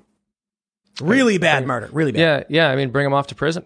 And then just pay for them to live in prison forever? Yeah. I mean, I think if a society has the resources to sustain somebody like that without having to kill them, you should keep them alive. And so let's operate under the assumption that this guy says, I'll never stop. Ha ha ha. If you let me out, I'll kill again. Mm-hmm. And what if you had the option to give him a Neuralink instead and then just disable murderous rampage? Yeah, that's an interesting thought because it's so hypothetical, and what you're talking about is taking a person's free will. But of course, when we put somebody in prison, we're taking their freedom. And it's worse. Again, but we're also not taking away their ability to make choices. That's really complicated because then you start to get into the question of, well, what about the different drugs that we give people to regulate their mood? Does that in some way take your free will from you because you're modifying the way that your brain works? Obviously, that's a very different example, but there's a spectrum. Some drugs we would agree do take your free will. You're just not really able to function on them and make decisions you would make otherwise. Whereas some drugs, not as much. Like with a drug you might be prescribed for depression or anxiety or something will have different effects on your brain than others, than maybe like hard street drugs. But then the question is, at what point do you reach the limit? I don't know. I think the bigger fear I have, I entertain the idea. I'm not necessarily a fan.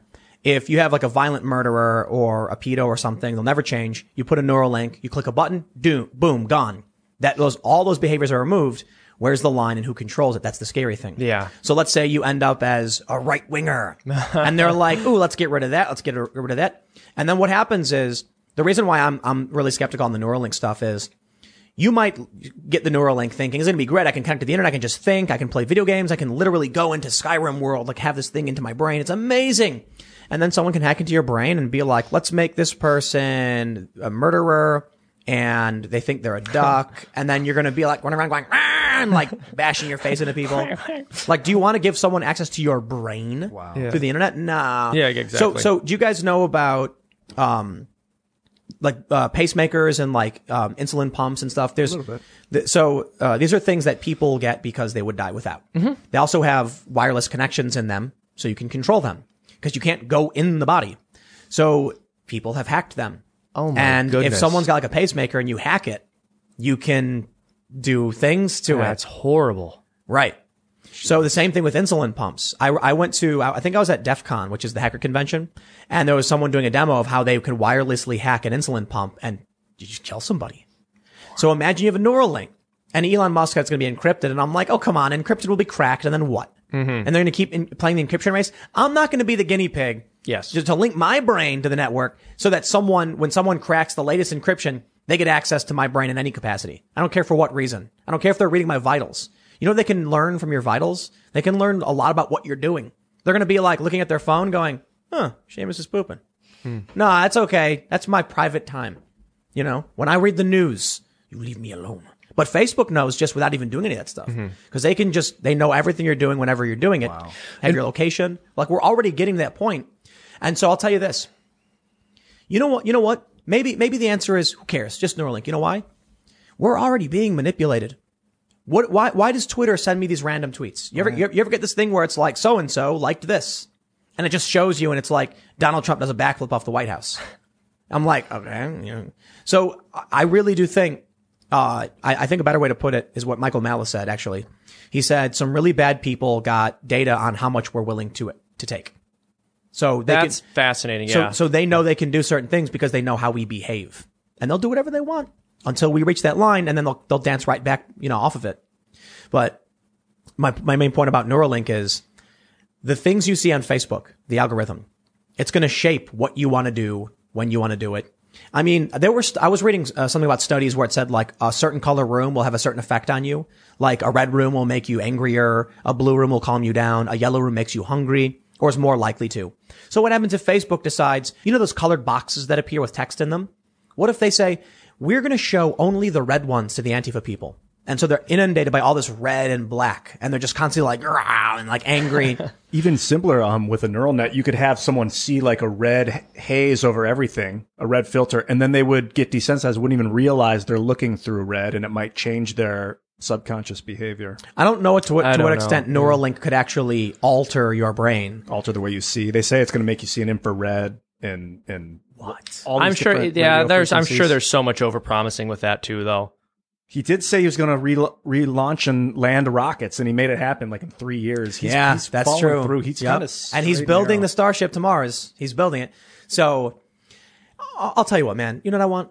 I want to play Skyrim or whatever the next Elder Scrolls is. Yeah. I'm gonna sit in my chair and I'm gonna press the button and just like donk out, and then I'm gonna be in dude, you'll be able to play like 6 games at the same time. Don't do it, Tim.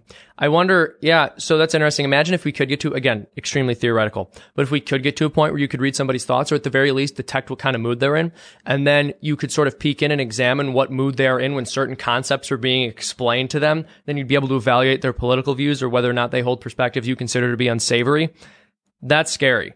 Yep. But what's awesome is if you're playing Skyrim and then you forget you're playing Skyrim and you start playing another game with your Skyrim character and you're in the other game.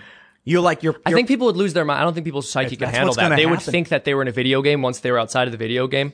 Guys, you're in the game right now. No, stop. I'm telling you. Keep telling me that. I think you're right. No way. It's Tim. Have you guys? There's this really funny comic where it's there's like a guy opens a bag and there's a silica gel packet in it. Have you guys? You know what silica gel packets are? No. So when you buy like a piece of equipment, there's a packet that says silica gel. It absorbs moisture. Okay, yes. It says silica gel, do not eat. And so the first panel shows him like opening the bag and he sees it. And then he looks at it and he goes, big silica's not going to tell me what to do. And he throws it in his mouth. Oh, man. Then the next panel is him like a shocked face. And then the last panel is him with a hat on with like wires coming out of it. And he's in a hospital and there's two doctors saying, congratulations, you've escaped the simulation. I saw that one actually. Really good. No, that is very funny. I saw that one. That cracked me up. Big silica's not going to tell me what to do. And he eats it. I love it. I wonder if we're being controlled from a distance. I don't think in so. what way? Like our brains are electromagnetically being told how to pull on our muscles. Like we got these jellyfish creatures in us, like the brain and brainstem, floating in this meat sack. That's basically what we are, is the brains in the brainstem, this creature that's like with electrical impulses pulls on the muscles. I think that seeing the brain is too separate from you, though. I mean, like we're a body soul composite and your brain is part of you. Your brain is not this separate thing. And like all of you spine, is you. one creature. Yeah, like all of you is you, though. Is it, man? Yeah, I believe or are so. we pulling on meat? I don't think so. Nah, man. Haven't you ever heard the stories about how like when people get organ transplants and then all of a sudden they like get memories or they like pick up behaviors? I don't know if any of that's true. Yeah, I have no clue. There's neurons in your stomach, not, so but you never definitely know. it's more than your brain because they have neurons in other muscles. Well, I don't even know. But I guess you're sort of boiling it down to neurons are you, and I would say you extend beyond neurons. So, like, is there something out there that's you that's telling your neurons how to behave? Or maybe not. Maybe out there. Maybe in you. I mean, I believe in a soul.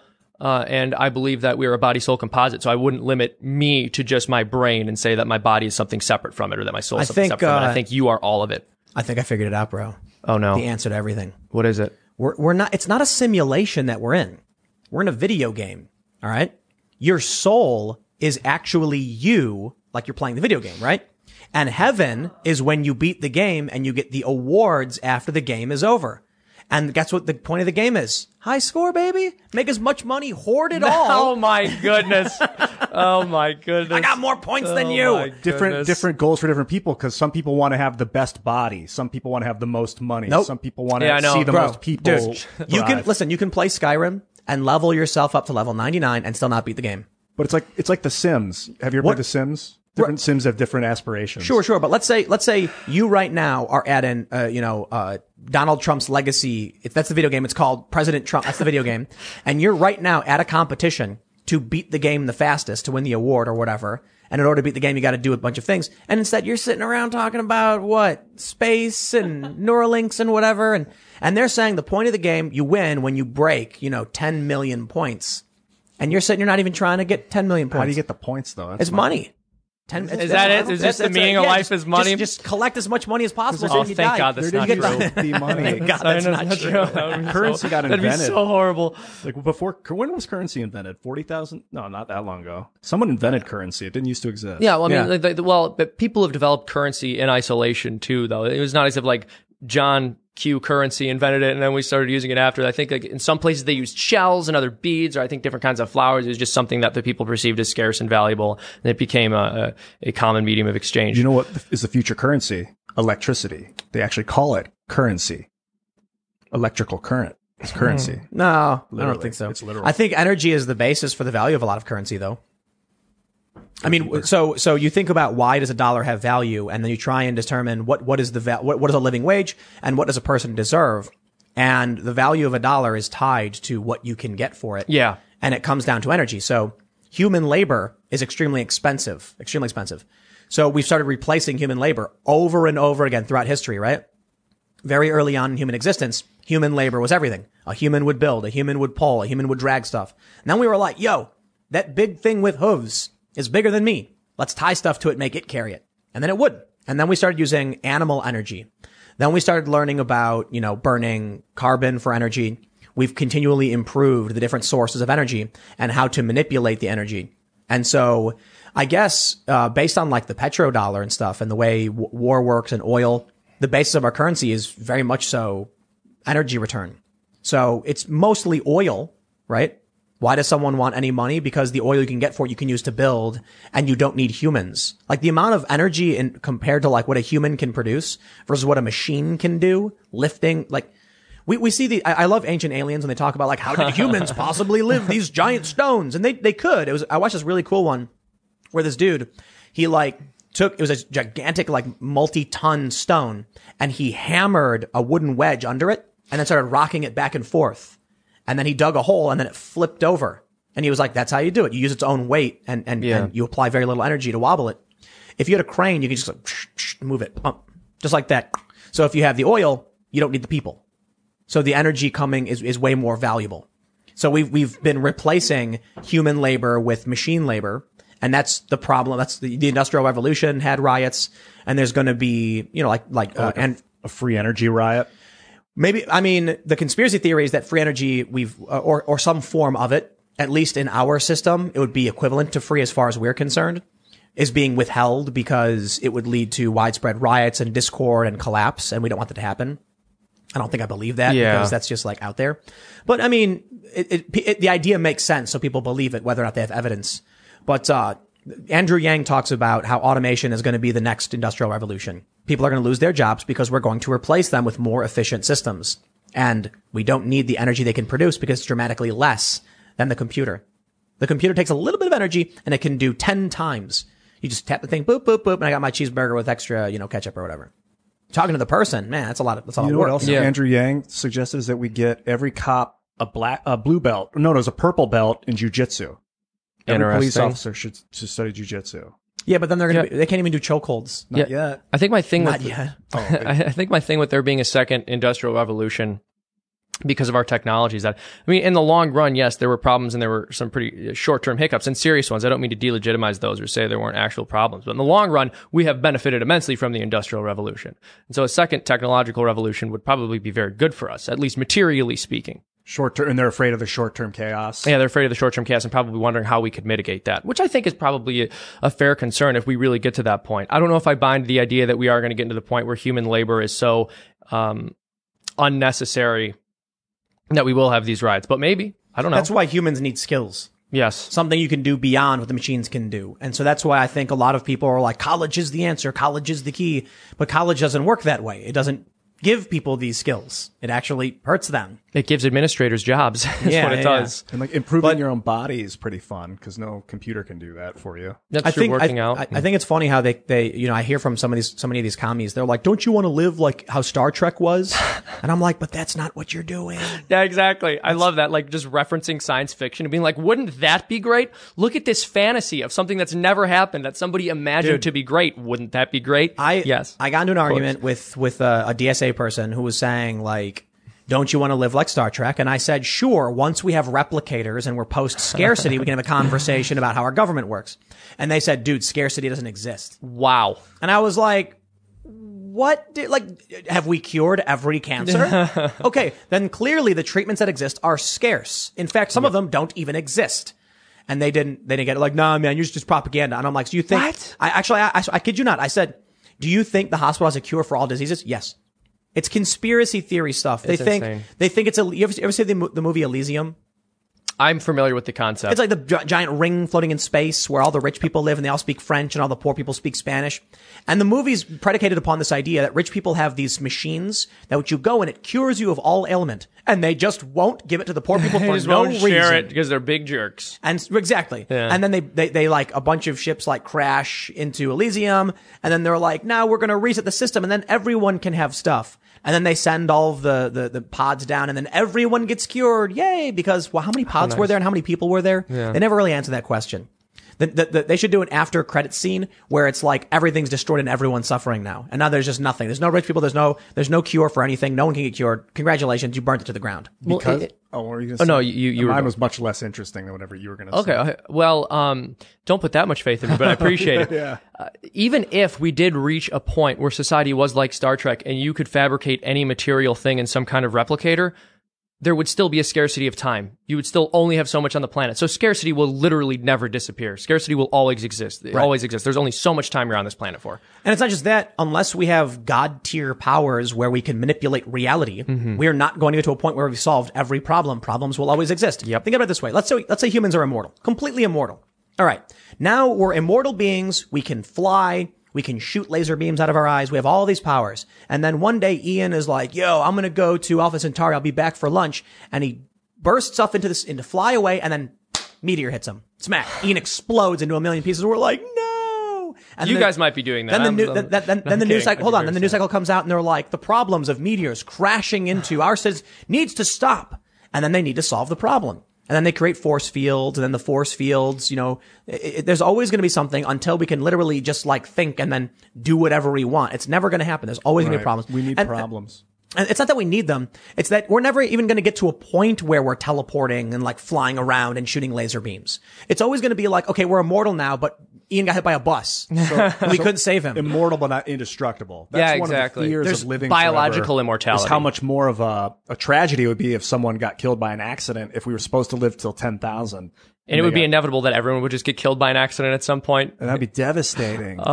No, it is interesting. Let's jump to super chats. We have a bunch of people who have questions. And, again, to everybody who's watching, I know a lot of people have dipped out just because the internet's been cutting in and out. And, I'll tell you exactly what happened. We ran 300 feet of cable and the computer is giving us an Ethernet IP error. And I've gone through everything and it just doesn't work. So we're actually using like a mesh network, which is causing us problems now. Welcome to living in the middle of nowhere. But I would like to send a special message to Verizon. It has now been about 3 months where you haven't laid the cables down yet, and you told us it would be about a week. So I'm hoping you hear this, and Verizon, please help us get the internet you promised us installed, because I would like to be a customer of your business, and I guess I can't. But that being said, thanks for everybody hanging out, and we're going to have the full podcast up on iTunes, and we'll put up clips throughout the day tomorrow, so everything's going to be high quality HD because we record this in-house as well. And smash the like button if you think we deserve it, otherwise blame the internet. But let's read some of the comments. Someone said spin the UFO. There's no UFO here. We have to go get it. You know the UFO, right? No. We have the UFO, the levitating thing. And it's not, we're not there. We're in the middle of nowhere right now in an undisclosed location in the mountains. And that's why the internet doesn't work. All right, we got a question for you, Seamus. Spork Witch says, Seamus, why did you forever sleep yourself? What? Hashtag Epstein didn't kill himself. Oh, no. Is that a reference to one of your episodes? Self-forever sleep. I think he's saying that I may or may not be slated to have some kind of accident at some point in the future due to my outspoken political beliefs. That's true. Yeah. All right, let's see. We'll jump down a little bit. Okay, we have a bunch of funny questions, but sure. Imago Morta says, you all remember that Intercept article about a Pentagon video detailing the inevitable dystopian future of major cities? Definitely worth a read. Oh, wow. Interesting. Yeah, I'd like to check that out. Charles Adams says, have you seen this? Governor Ron DeSantis announces the Combating Violence, Disorder, and Looting and Law Enforcement Protection Act. I think I saw this. Wasn't that the thing where he said you block a road and it's like jail time? What? Yeah, I mean, honestly, that's good. I mean, yes, people should not be standing in the middle of the street, you know? Yeah, but you're right. Especially if they cause an accident and stuff like that. But I think, we have nonviolent civil disobedience where these activists would like sit in the middle of the road. They'd immediately be arrested. It would be cleared out in 20 minutes. They'd cause a minor nuisance, get some press coverage. And I feel like that line is tolerable because we don't want the alternative. If you make peaceful revolution impossible, you make violent revolution inevitable. Mm-hmm. So we have to tolerate a certain level of disobedience without putting people in prison. Sure. Oh, definitely. But I guess the question is whether or not that's tolerable. You're right that if it's 20 minutes, it might not be as big a deal. But if you're blocking off an entire road and now like ambulances can't get by, for example. Then the cops come in and arrest you. Yeah, it's exactly. already illegal to do. Yeah. Okay. That's good. Yeah. Yeah. So typically what happens is you get a supervision charge. You get locked up for a day or two while you wait arraignment. And you blocked a road. It's like, okay, well, we don't like you did it, but we get it. You made your point. Congratulations. Mm-hmm. The alternative would be you give them prison time. Then people are going to start getting violent. They're going to go block Antifa. They're going to put masks on and run through the streets full speed. They're going to escalate their tactics. Yeah, I think it just needs to be understood by the people who want to block the street that you are going to make people in their automobiles feel extremely unsafe, and you have to be prepared for one of them to lose their cool. Yeah. Mads says, and this was a while ago, he says, turn up the volume, fam. So hopefully the volume has been... I think we got that fixed. Yeah, this is an old super chat, but we are... I'll just put it bluntly. We built a new studio. There's I work all day, every day, so it's quite literally sink or swim, fly or fall. Yeah. We just jumped right out of the nest and saw if we can do it, and we had a bunch of problems yesterday with the audio was not working, and now today we're having all these internet troubles, and it's like, you know what, man? There would be no opportunity for me to set this up unless I just came and did it. I get it. Working. And now we've worked this. We had this really awesome audio guy come in, this guy Chad, and he set up this mixer and it's all really great and everything sounds a lot better. We do need to turn the volume up a little bit. I hear that, and we can easily just boost that. But now we got to figure out why the internet's giving us the business. So I need a network engineer Seriously, someone who can just be like, oh, fix it and click a button and then boom, internet's working. So it could just be simply the internet's really bad, right? So we get about 20 megabits up, and I don't know if that's enough. Are you on Wi-Fi now? Yeah. Yeah. And so I think the mesh network is just deteriorating. Yeah. So we'll need to figure something out. But we'll read more super chats, while we're here. Mark G says, this cast isn't what I expected. No monocles and mustaches or two people made of straw. Oh, no. Yes, the straw men as well as the debunkers, they may turn up for a visit at some point. I do think it's funny that we haven't gotten you to do more impersonations. I know. You guys are just abusing me. Give me some. You wasted. Okay, folks, honestly, if you think I just came here to do impressions instead of discuss aliens and UFOs and being in a simulation and all these other things we're having a conversation about, you're absolutely out of your mind, okay? That stuff's way more interesting than talking about, the consumer spending crisis that we've seen in healthcare over the past 40 years, which is a result of Medicare and Medicaid, which is the government policy, so universal healthcare is not the option that we should be going for as a country. Okay, gang? Holy cow. And you can just go that fast and say all of that. Yes, gang. I was very good at it. I was basically Ben Shapiro at one point in my life. I just aspired to be him, and I just got very good at the skill set required to be Ben Shapiro, but unfortunately, he beat me to it and got the job first. So why don't you just do that and make legitimate political arguments? As Ben Shapiro? Because it wouldn't be honest to myself. But I think it's funny that, most people, if they do, the people who are familiar with your content, know you for a more comedic context, and here you are having this legitimate political discussion, very calm and reasonable, and it's I wouldn't call anything I say reasonable, but I appreciate it. Yes. Pat Lynch says Joe Biden isn't a boomer. He's ironically part of the silent generation. Is he? He's not a boomer.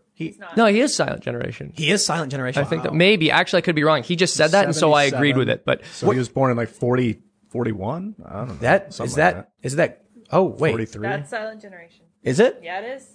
Really? Yeah, I can look it up. Oh, that's after the greatest generation? After World War II, so 46 on. It was greatest, then silent, then boomers, or what? I believe so, yeah. The greatest generation would be the ones who fought World War II, correct? And then the boomers were the kids of the greatest. Because the baby boom. Mm-hmm. And then who were the kids of silent? Gen Xers? Gen X, yeah. Maybe. Yeah. And then, but Gen Xers seem to be all right. They're cool. It's the millennials. Because they didn't have the internet when they were born. I don't know where I am. I don't know if I'm millennial or Gen Z. What year were you born? 95. You're a millennial. Millennial, okay. Yeah. Yeah, I think Gen Z is after 2000 or really? Yeah, something like that. Maybe. Let's see. Adam Strangelove says, Tim, they might actually do the debate because recently Spotify has come after Joe Rogan and made it so Spotify has the right to edit his streams. Oh. Well, I don't know if that's true, but we were talking a lot about this because a lot of people are worried about what's going to happen with Joe's podcast because some episodes have fallen off. And then someone told me that he said it was because of a corruption in the files or something like that. I don't know if that's true. I don't know. I don't really care that much. Look, the dude can do whatever he wants. People are going to get mad about it. I think more people are mad about Joe because they're worried they're going to lose a weapon in the culture war. Yeah. They're like, but Joe is this guy who's fighting for us. If he goes out, they're going to, and so they don't actually care about what he wants to do and what his show is all about. And it's like, I'm going to do my thing. I'm on my own business. Yeah. People are correcting me a lot on the Breonna Taylor thing. That they did actually knock before entering. Okay. And the guy fired through the door. We didn't get that far. Oh, I had no. Yeah, that changes. See, that changes everything. And this is why I said earlier, no matter what the circumstances were, they would have treated it the exact same way. And that's why I'm so skeptical of every single story I hear about this. But also, one thing on Joe Rogan, I was discussing this with you guys before we started the show. When I first began college in 2013, I had the Joe Rogan Experience recommended to me by a professor who was a liberal professor at the time. And it's just funny because probably only 3 or 4 years after that, Joe Rogan started to be accused of being this alt-right, sympathetic, adjacent, fascist sympathizer because he has conversations with people who they don't like. It was just funny to me how the culture changed so quickly. To the point where, at the beginning of my college experience, liberal professors were recommending him. By the very end, they were condemning him. I think he was super liberal in the early days and then got a little more moderate. I don't know I guess I couldn't speak to that because I didn't consume too much of his content early on. But I think the left, it could just be that the left has gone further to the left, and so he appears more moderate. Yeah. I mean, they definitely have. And the question is that why he appears more moderate? Maybe he's become more moderate because there's this sort of vicious cycle where the more crazy the left gets, the more likely standard left-wingers from about 10 years ago are to actually move to the right. So I have a fact check here from Mumbling Bearded Freak. That's his name. Tim, I don't think I've seen you get the facts of a story more wrong than the Breonna Taylor case. Brandon Tatum has released court documents from the case that you need to read. They knocked. She was named on the warrant. She was dealing. So I'll look into it for sure. But more than happy to read the super chats if that's what they're saying. I just tell everybody else, regardless of what I say or what anyone says, you should do the fact checks yourself to make sure. Because I definitely think I'm missing a lot of details. That really changes it. If she was accused of drug dealing and then they knocked and the guy shot the cops through the door, I mean... Yeah, it's still a tragic story when anyone dies, but that's very different from the police just bursting into the house and causing chaos. Right. So Cliff says, Ethernet error from cable may be cable type. Use coax for distance greater than 100 feet. If coax already, error due to foam layer still on the central copper core. We could have the wrong Ethernet cable, I suppose. Perhaps. Save that super chat. Yeah. Yeah. Well, that could be the error, I suppose. I guess we'll have to figure out what the issue is. And, we'll get it taken care of tomorrow. We have all day to do it, and we will. And, oh man, I don't want to announce the guests anymore because we've had some cancellations, but tomorrow's guest is so awesome. It's going to be so cool. Way better than me. Guns. It just blows me out of the water. Guns. I actually know who this is. Yes, he is better than me. You should watch. I didn't say better than you. I just going to be No, awesome. I'm kidding. I was just saying that. I'm just self-deprecating. Sam G says, Freedom Tunes rules. Thank you, Just Sam what you G. needed. Just what you needed. That's what I needed. After being trashed, after Tim looked me in the eye and said he hated me. Okay, so, yep.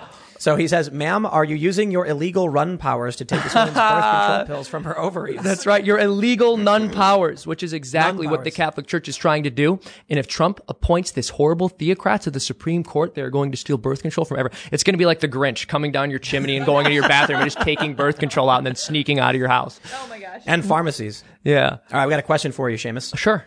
Let's say you cut off all of your limbs and are reduced to a talking head in a jar. In the pot, is the pile of your limbs, which made up 90% of your body, you, or is your head you? So I'm just a head in a jar. I guess that's all that yes. I am. Yeah. I mean, at that point, that has been discarded, but I would still say that I have like ownership over those limbs. That's so hypothetical at that point. I think what he's getting at could also be asked, like, if an arm is cut off, is the arm that was cut off you? I believe, yes, not in the same way. It's not attached to you anymore, but like that is still objectively your arm. It's been separated from your body, but I think it's still part of you, right? Because when you're getting hit in the arm, you don't say like, oh, you're hitting my arm. You're like, oh, you're hitting me. Like that's an aggression upon you as a whole. So then, like, throughout the day when your skin is, like, dry and flaking off, you're, like, basically spreading your body all over things. You're all over the place. Well, no, yeah. Obviously, you get to a point where there's some part of you so small that we probably wouldn't consider it you. But it is a small part of you. It's a question of, like, what do you identify with? And you were talking about teleporters earlier, like, potentially getting there. And that almost kind of gets into, like, the what's it called?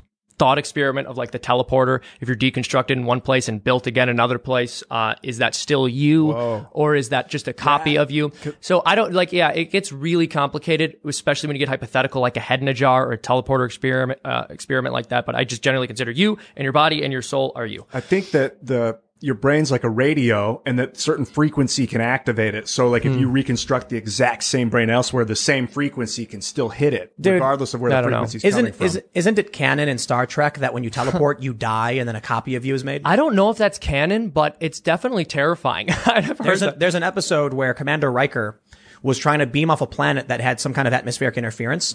And it caused his signal to split into two. One bounced back and one went to the ship. So the ship leaves thinking they got him, but left a copy of him on the ground. Oh, what? Yeah. And so this was a whole arc where they had Commander Riker and Lieutenant Riker. And he like went by his middle name or whatever. Wow. So so they made it canon then at that point that it's not you. You're just dying and they're reconstructing you. That's crazy. That's terrifying. Because like if you teleported, I wouldn't know the difference. Yeah, exactly. But you're dead. Yeah. That's creepy stuff. But then also too, this is from a completely materialistic perspective. Like if you have a soul, does the soul move to the other body? Or is this just not something that could occur at all? Would the replicated version just not be animated because there was no soul there and the original you was already dead? Or can We've never teleported anybody, so we have no clue. Is there like a soulless version of you now? No, I think you just die. I think a soul needs to animate you, or you're just dead. I think that's true. So you think like this second copy would just be dead. Just drop dead. Yeah. Whoa, that'd be crazy. Like I think the soul's coming from the galactic core and it's beaming to us and like giving us information, causing your brain to function in certain ways. You know, normally like I think hearing something like that, where it just sounds like I don't know where you're getting that from. It sounds nuts, but I mean, it's just like people have religious beliefs. Yeah, that's my religion. Right. If you were like, I feel and I believe something and it's true, I'll be like, well, I certainly don't. But if it's coming from the galactic core, that means differently. It's coming from a universal core that's hitting the galactic core and then refracting to the sun, which is then refracting to the Earth, then refracting to you, or something like that. I think it's a simulation. I saw this really funny post where they said simulism, which is like, that the belief that you're in a simulation, is just God for nerds.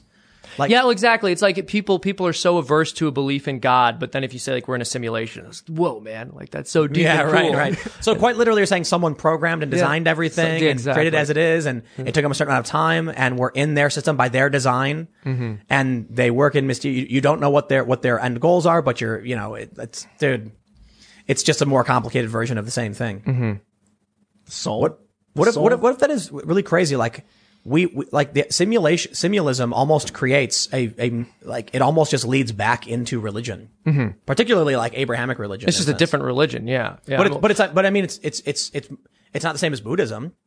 Like simulism has the idea that there was someone who created. Oh yeah, there's a creator. Yeah, creator and it's design. You know what I mean? Yeah, well, you could say then, I mean, it probably wouldn't be a coincidence that it developed in the West. It's sort of like a perversion or distortion, maybe in some ways. Good point. But you could also say too, I mean, I don't think the idea of a creator was unique just to the West too. I think like obviously Buddhists don't necessarily believe in a creator, but other religions did. Yeah.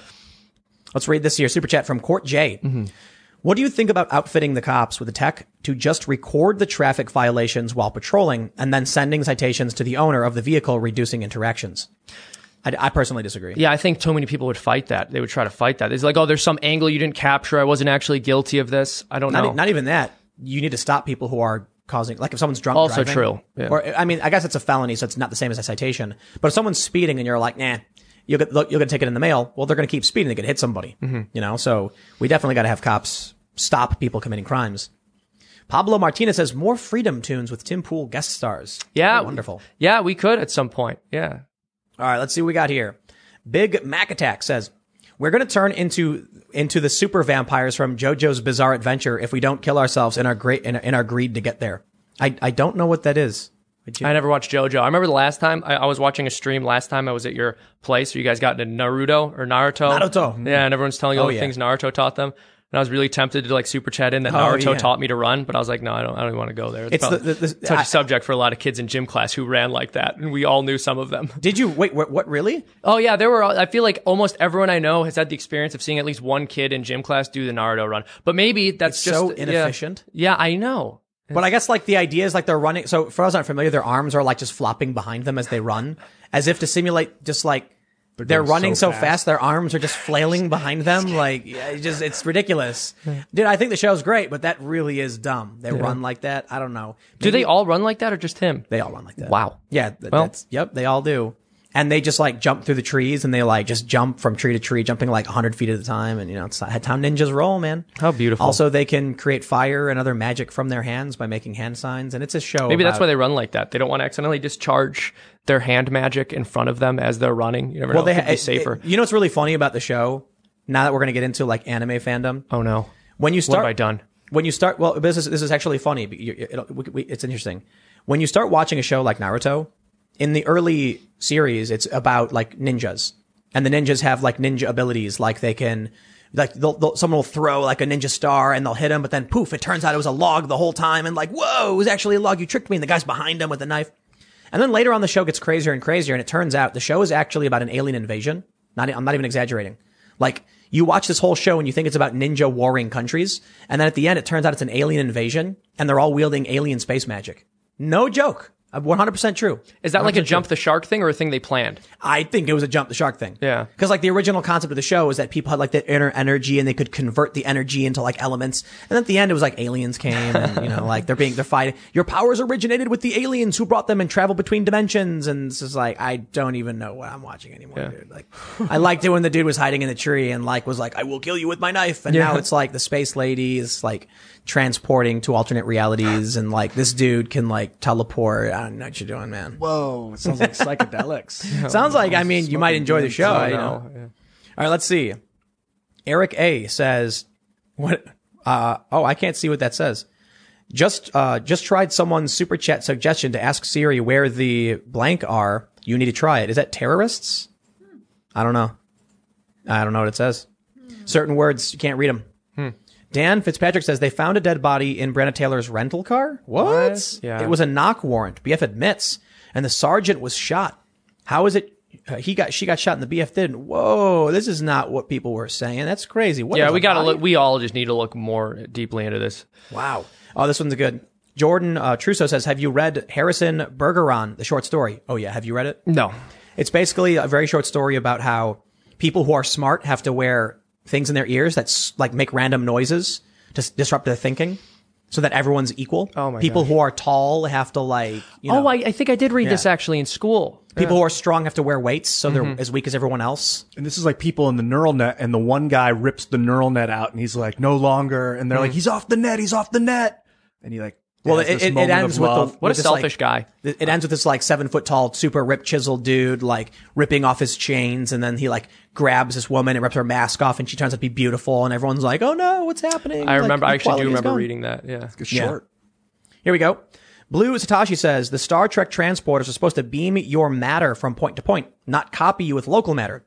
It's supposed to reconstruct you with the exact same matter you started off with. Interesting. There's like weird stuff about the Star Trek canon anyway. So Yeah, it doesn't really fit exactly. Grant Pickens says Rick and Morty is awesome. Thank you. I think Rick and Morty is awesome because I have nothing to do with the show, so I appreciate the super chat. Let's see. Hey, off topic, did you see Seth MacFarlane might be doing the new Cosmos? He did. really? Didn't he rebooted it a while Just ago. saw an They're ad for relaunching it again. Now, that's exciting. I want him to get the rights to Star Trek. Yeah. Yeah, he wants it too. Yeah. Bourbon Bear. I live in a not too great part of Louisville, but far away from downtown, and they boarded up the local police station. My city is tense. We're primed for violence, and I am afraid. Yeah, it's going to be crazy. All right, let's see. CD Saint says, you laid 300 feet of cable. If that was continuous, it may be your problem. Limit of Cat 5 is about 300 feet. Yeah, I was looking into it. We tried our best. But the problem is I was using a power line adapter, for those that are familiar, and it said I was getting really good signal, but it wasn't working. That's why I thought it was the computer. But maybe we need just to try again. I don't know. Yeah. We'll try again tomorrow, and we'll troubleshoot. The bigger challenge is there's only so many hours in the day, and I work most of them. So, we're working through it. Gokama Bendari gave a super chat and then retracted it, but hey, thanks for the money. Let's see. What is this? Let's jump down. We got a super chat here. Oh, that's the same one I read. What is it? The T word answer is subversive. Seriously, try the Siri thing. Yes, on the T word, her answer is so subversive. We don't have Siri. We don't have it. Yeah, you're right. None of us do, I don't think. Do you have an iPhone? I do. Oh, okay. Well, I guess we'll try it later. Should I ask, is this going to be put on some kind of list? No, maybe. Yeah. All right, let's see. Josh Froman says, go ahead and defund the police, but repeal the NFA and Brady bill so people can defend themselves with whatever they want. Thoughts? I think mandatory guns for all. I think the cops show up and say, how many people live here? And you say, 3. Here's a Glock 9 for you. Oh, my goodness. I think we should demilitarize the police, maybe, but not defund them. Maybe reuse those funds to add social workers to the crew. I'll tell you what, with a militarized police force and a population armed to the teeth, no one's invading this country ever. Yeah, exactly. Never going to It'd happen. be from orbit. We've talked about that before. What I mean is there's not going to be a land invasion no matter what. You can't even drop people in. No. There's like everybody's nuts. Like in terms of, I don't mean nuts as in crazy. I mean like ready to defend themselves, like armed to the teeth, All right, let's see. Isaac says, watch Brave New World, a show about the flaws of a perfect 100% ideal communist society where no one owns anything. Oof. Tony Young says, Seamus and Tim is the crossover of the year. Yes. Oh yeah. That's right. Seth says, Buddhists believe in gods. We just don't worship them. Maybe one of them created the world. Buddhists just don't care. Knowing who created our world doesn't help us end suffering now. Interesting. Very interesting. Yeah, I would disagree, but different schools of, yeah. Sejong the Great says, teleporters copy your matter, then send it. If the matter isn't confirmed sent, it's returned to the teleporter. That's what happened. Talking about Star Trek again. Oh. Grant Pickens says, as an electrician, you may try a signal booster near the source. Guns are good. Guns are good. Agreed, yes. For that addition. So, I think most people know your channel, but you want to mention your channel and your social media and stuff? Yeah, I would love to just plug Freedom Tunes for you, guys. Go check it out, youtube.com/Freedom Tunes. And I'm also on Twitter. That should be at Seamus Coughlin. And you're probably not. You got to spell it. Yeah, I know. SEAMUS_Coughlin, COUGHLIN.